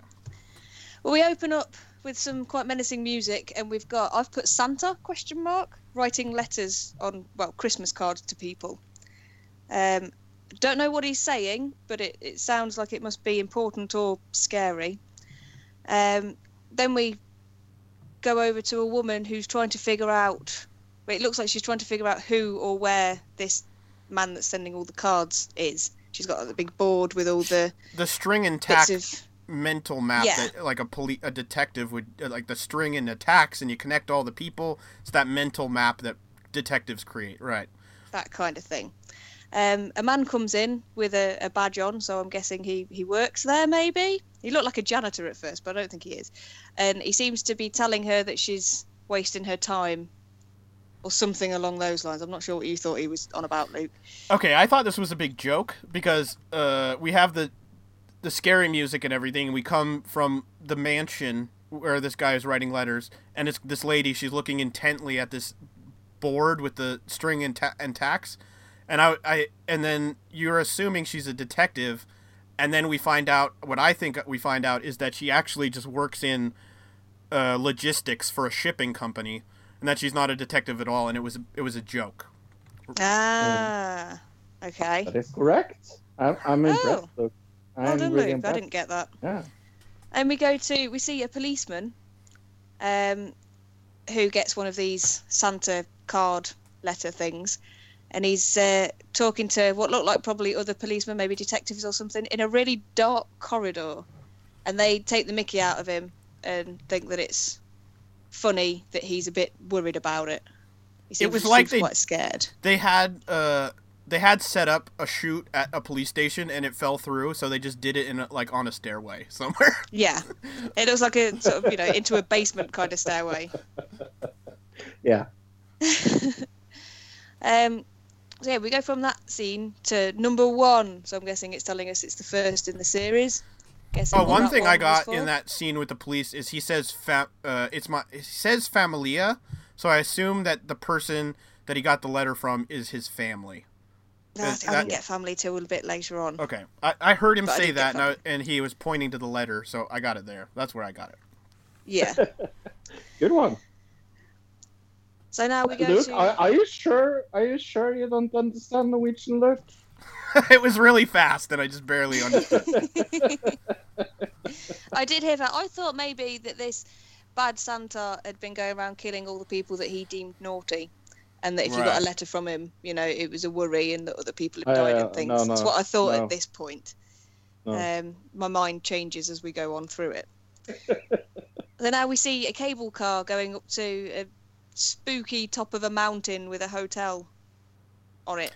Oh, one thing you missed is the intro credits, and then for some reason after the intro credits, there's just a big number 1 on the screen. I don't know what the hell that was. Yeah, is that? I'm guessing it's because it's the first episode. The first episode, yeah. I'm guessing. But yeah, so we've got the weird, creepy cable car going up, and it's all sort of cloudy and dark and grey and looks quite gross out there.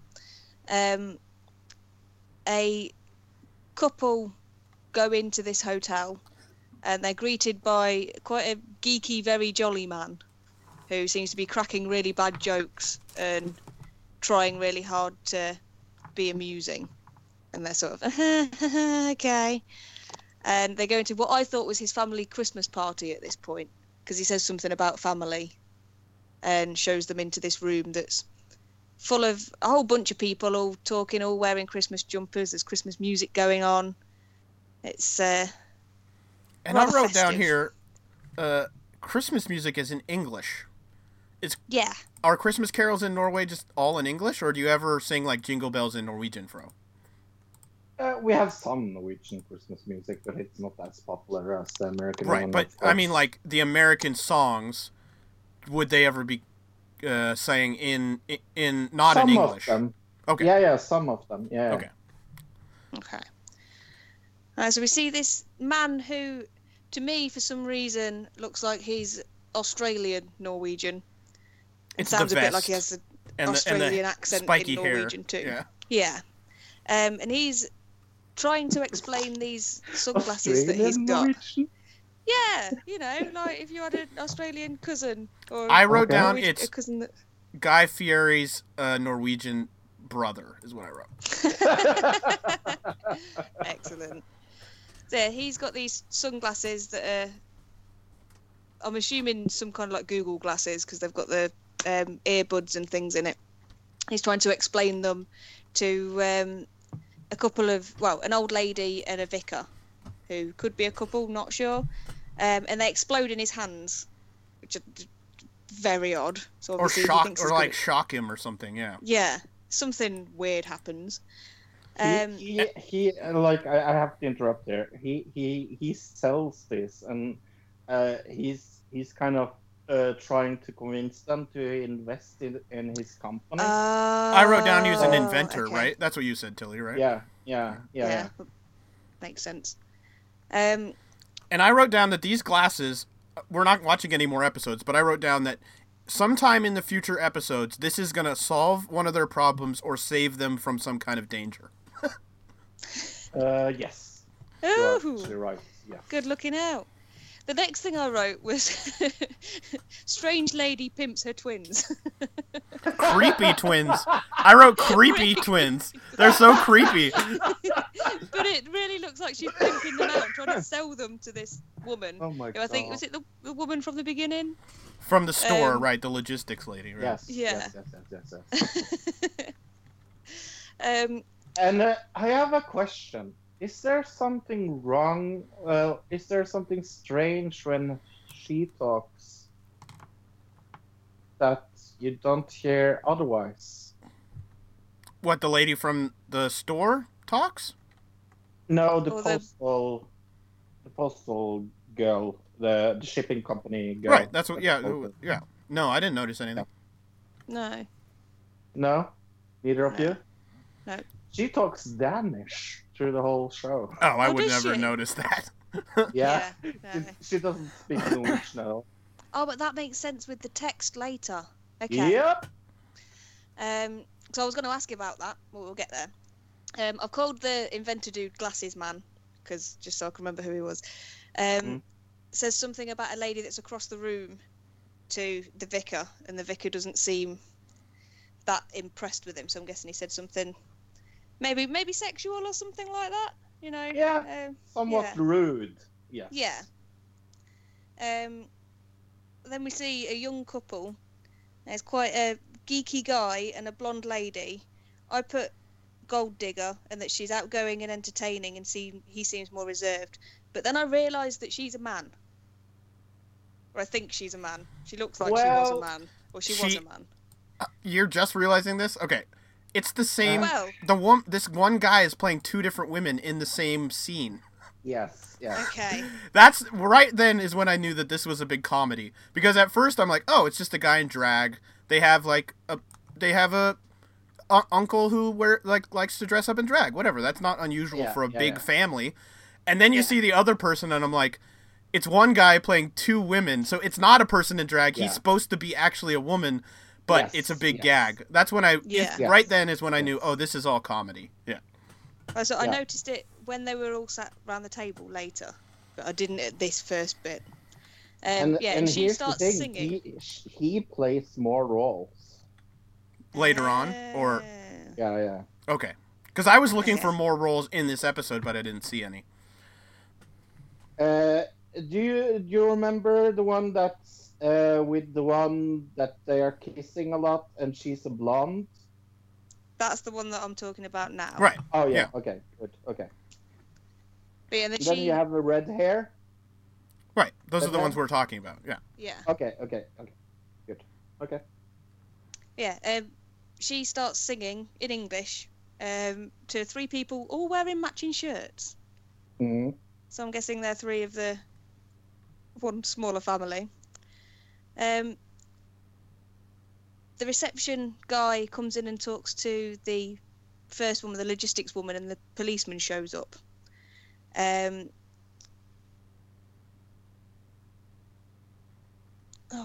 written this down really. This is a good place where we could switch. Yeah. Maybe? Yeah. Well, this is the point when I realised that these are all the people who I put Bad Santa's card. So it's obviously they've all received the same invitation to this place, because you see the first woman and the policeman, and they've both received this thing. Yeah, switch. All right, so the detective is talking to these guys. I just wrote down he's mingling, but it seems like then we go upstairs and we have our couple that we saw originally arrive at the hotel. Mm-hmm. And they're upstairs and they get in an argument about something. They're clearly married, and they get in an argument about something that I don't know what it is, but she's telling him, why don't you just leave? Yeah, you can go. Right. And we get this weird, ominous music, and we meet this, what I wrote down is their American cousin from Las Vegas. Am I close, Fro? I called him blonde guy who might be gay. No, not at all. I wrote down he's a con artist and maybe like a poker player kind of con artist. Yes. Yeah. That is true. Yeah. Okay. It's the vest that gives away I was thinking Las Vegas, but... no. We go back downstairs after we meet him, and a detective... We just found out that this guy's called Jack, from the blonde guy. The blonde guy is called Jack? No, the other guy. Oh, okay. The other guy, yeah. Yeah, he says Jack like a million times. It says something about like the last time we saw him was ages ago. Jack, yeah. Oh, okay. So this is all going to turn out to be Peter Pan. Downstairs, the detective is telling stories, I think, of all the terrible things he's seen in his career, and all the people are kind of like, "Oh my gosh, this is intense." And he gets interrupted by, I called him the inventor, but yeah, the glasses guy. That's Tilly calls him. And the woman from logistics, as I called her, is trying to send a text out to somebody, but there's no cell service at this hotel because it's on top of a giant mountain in the snow. It's away from everybody. It seems that she's asking if they're going to be at the Hygge or something about the Hygge, which is what they're all at. And obviously, if she's Danish, that makes way more sense that she's referring to it as that. Oh, see, I thought Blufeld was the hotel or the name of the hotel. Yes, it is. Ah, okay. But she's at a Hygge. Oh, the mountain is Blufeld. Okay, yeah. The mountain is Blufeld. But yeah, the Hygge is the party because it's. It's the party. Okay. Yeah, because a Hygge is when you all get together, you drink and have nice things and are generally just comfortable and enjoy yourself. Right. I didn't know that. I was talking about when you said where they are. I assumed you meant the actual physical location. But yeah, okay. I meant like the party thing. And we meet some more characters. Clearly these are all family members, but they're all very different. And I wrote down we meet the Norwegian Stuart from Mad TV. If anybody knows Stuart, it totally looks like that. And he seems like a very Arrested Development type older child kind of person.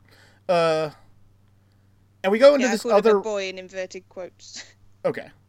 We go into this other room where the bar is, and here I write down, why is every room in this gigantic mansion so tiny? Like, it's a giant mansion, but every room is like can barely fit 5 people in it. Yeah. Yeah. That's not like part of Norwegian construction. It's just probably they didn't actually have a mansion to shoot in. They're shooting in somewhere else, but so yeah, the logistics woman and the detective meet for the first time because they introduce each other and they shake hands, so it's clear they've never met. And they have the same last name, so they're clearly family, but they've never met each other, which I thought was interesting. And they are summoned back to the main room. They hear a bell. So why don't I go back to Tilly? Yeah, so they go back into the other room where there's an older lady standing on the stairs who's obviously rung the bell. And she announces the man that's written all the invitations to all of them, who comes down and talks to them on the stairs really menacingly, but in a sort of friendly, menacingly way, and then points to what I thought was a butler, but I later think he might be some kind of lawyer or something, like an executor of his wishes or whatever.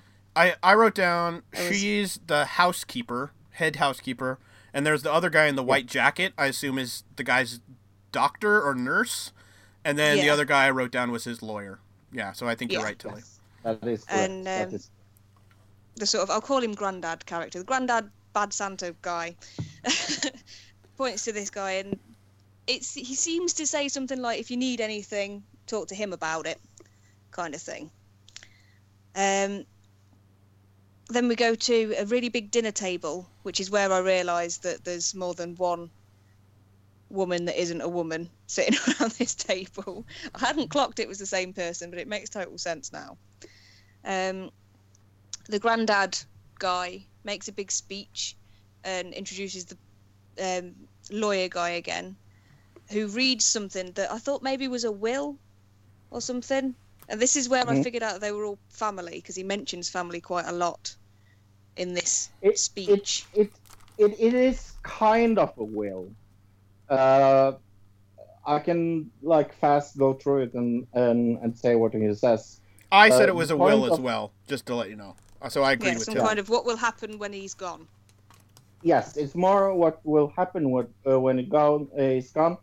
And the thing is, he always wanted, I wrote down something just before you actually say it. I wrote down when the grandfather dies, they all own a small part of Blufeld, and they all have to try to get along. Yes, that is correct. And they have to be there all the 24 days. Oh, of Christmas. All right. Okay. Yeah. That part I didn't get. That makes sense. No, me either. And they get a stake in his enormous fortune and also in this hotel. Right.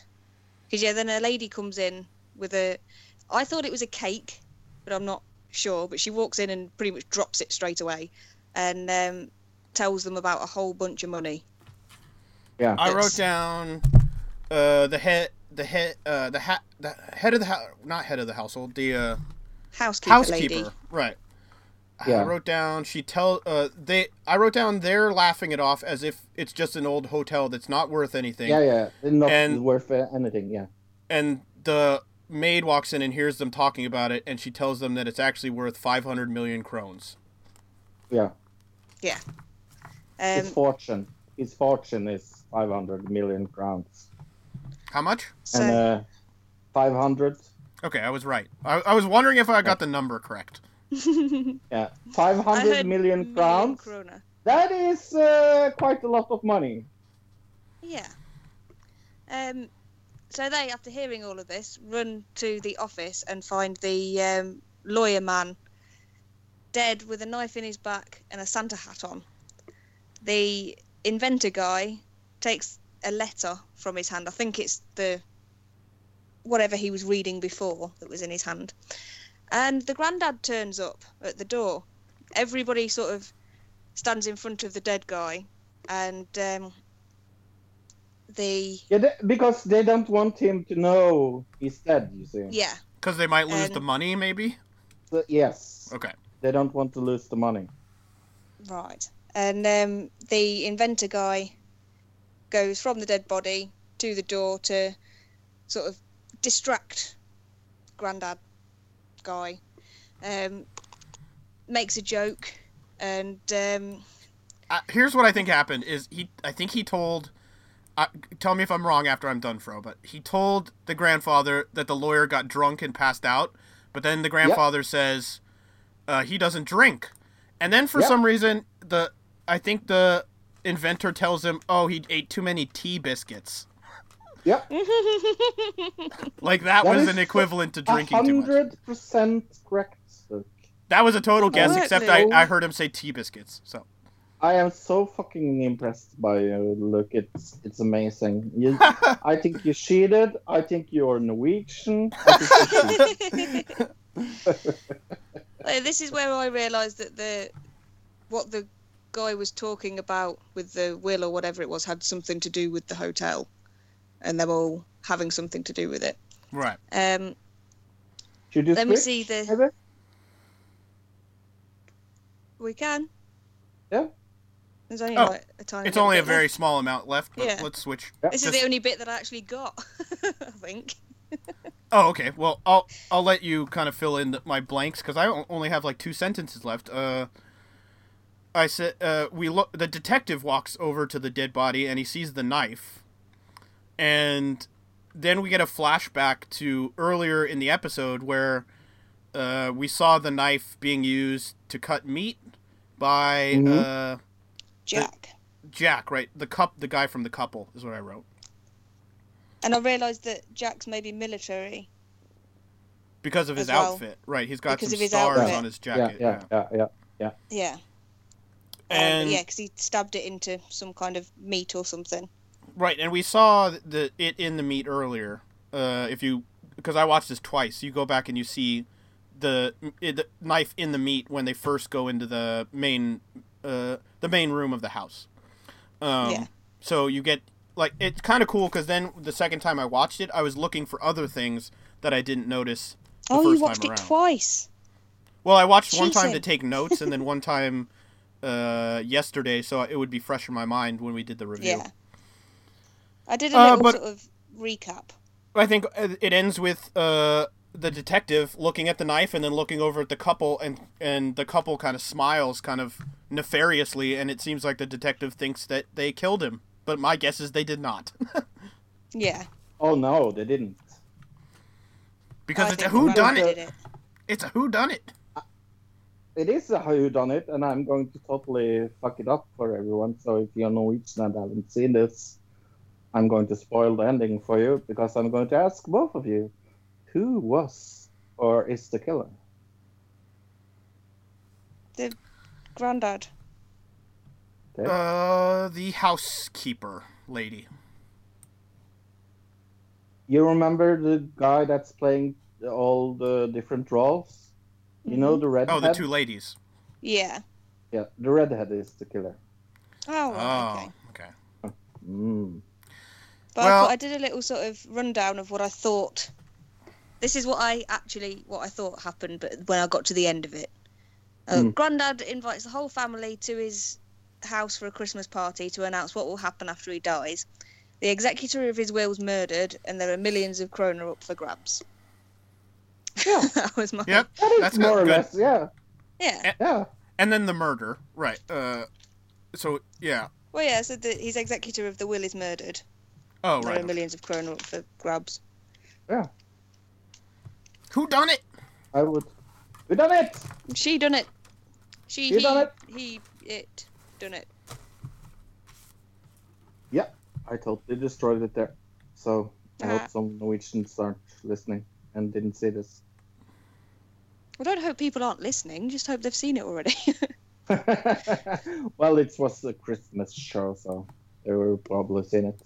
Yeah. Okay, we are going to talk Italian again. That means that we are doing Mario. It's been Mamma a long mia. time.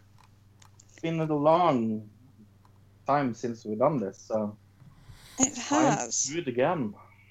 Yeah, is a couple time. weeks. Yeah. So what happened last time? Oh, right, we were running to the tube because we were trying to get away from the giant blender machine in the sky. So we're starting with Oh, you, yeah. Fro. Mario. Run this way! Mario cries. He and Toad dash for the nearby transport tube. The king tries to follow, but finds himself teetering on the edge of a crevice. Koopa troopers pursue him, their grubby hands stretched out to seize him. Mario and Toad race over and leap to grab the king, but they miss and tumble down into the crevice.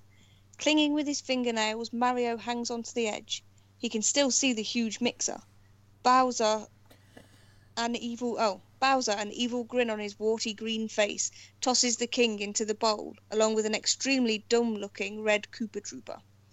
The beaters whir, the bowl spins, and out comes a creature with the king's crowned head and the body of a red turtle. Oh my god. Mario gasps. Yeah. That slimy reptile is making his own creature. Is planning to use them against the Mushroom Kingdom. He looks down to tell Toad what's going on, and realises what a long drop he's hanging over. Wow! Yo! He yells, as he goes tumbling down the crevice. He lands beside Toad in a cold, dank room with solid stone walls. The Royal Mushroom Retainer is studying 2 blocks in the wall, which have strange marks on them. I think they're magic blocks, Toad says. but I can't figure out what they do. I figured out garbage disposals. Mario says with determination. I can figure this out. Solve the puzzle to see what happens. We have to help Mario fill the missing parts of the letters. What does the message say? Which block should he choose? And we have A picture of the 2 blocks, right? Yeah. And they're It pretty says- easy to read, but maybe Button, keep off moving. Keep Keep on on moving. moving. Yeah. Yeah. And the other one, reset, go back to the beginning. So I'm So we guessing have- if we pick the second one, we're actually going to go all the way back to the beginning of the book. Yeah. So I'm going to we're say not let's go doing with that. number 1. Yeah, I'd say number 1. We're definitely doing number 1. Let's keep on moving. Not keep Let's off keep moving. on moving. But That is what we are going to do. I think it's interesting that in this book, like, you could just start over from here and then because you continue getting points or whatever. And so you could build up more points by going back to the beginning, but I think keeping on moving for what we're doing is going to be a lot funner. So Yeah. Yeah. Hey, if you go to audibletrial.com/another digital citizen, or as Taylor says it, audibletrial.com/another digital citizen. you can get a free book and a free month with Audible. Do it and support our podcast. And another way to support our podcast is to share it. Sharing is caring. It is. And on Audible, I'll say it again about Mythos. I'm listening to it again because you can listen to it. It's not just one listen per book. You can listen to it as many times as you want. Mythos is like 15, 16 hours of amazingness. You can get it for free as your first free book. You can listen to it within a month and then cancel your Audible thing and it won't cost you a penny. But you will still help us. Yeah. Yes. Have you anything you want to plug, Luke? Just go to westcoastwrestlingconnection.com and go to the YouTube page and check out the TV show. Do it. It's really good. I really liked I think it was not last week, the week before Christmas. That's the last one I saw. So you've seen the guy, what's his name? Mike Champion? The guy with the big giant beard. Isn't he awesome? Yes. I totally think he has a career ahead of him. Maybe even in the Fed. We'll see. Yeah. And when we talk to Fed, we talk to WWE. What about you, Tilly? I'd like to plug people to be nicer this year than they were last year. Just think about it. No matter how you can do it, even if it's just going to audibletrial.com/another digital citizen and signing up. Or sharing this podcast. Sharing is caring. Oh, and the wonderful people at Tummy to Mummy. I've got to give them a shout out. Tummy to Mummy Midwifery Services in Hinckley. They're very good if you're pregnant and want to see babies that are inside you. Yeah, I was Go there to them. Many times. I've been there so many times. For your inner child. For my inner child. You can also check out that wrestling show where tomorrow we will talk a lot about Wrestle Kingdom 13? 12? 12, I think. Yeah. Something. That I will watch tomorrow early in the morning. Looking forward to that. Next week we will talk of news of the week. We will talk of another digital review of Insidious: The Last Key. We will do our first Alone Together episode 1. That is going to be interesting. What are your expectations for this show, Tilly? Do you have any? I don't have any. I was going to go into it completely open-minded. Bang. Yeah. Me too. I am looking forward to it. And, right, the first episode's out of this Alone Together, and we're going to take a break because there is a break for the first week and then get back into it after that. It's on some weird kind of Hulu-esque type website. That's like a new Hulu type Netflix website. So everybody, we'll talk about that next week. Okay. And we will talk of Baba Vanga. Baba Vanga. What is Baba Vanga? Grandmother Vanga, known after her marriage, that's a weird name, was a blind Bulgarian mystic, clairvoyant, and herbalist who spent much of her life in the mountains. So she's a clairvoyant and a mystic. So we'll cover that next week. Cool. That is going to be all from United States of America, from England, and from Norway. Goodbye, everybody. Goodbye, everybody. Goodbye, everybody. Goodbye, citizen.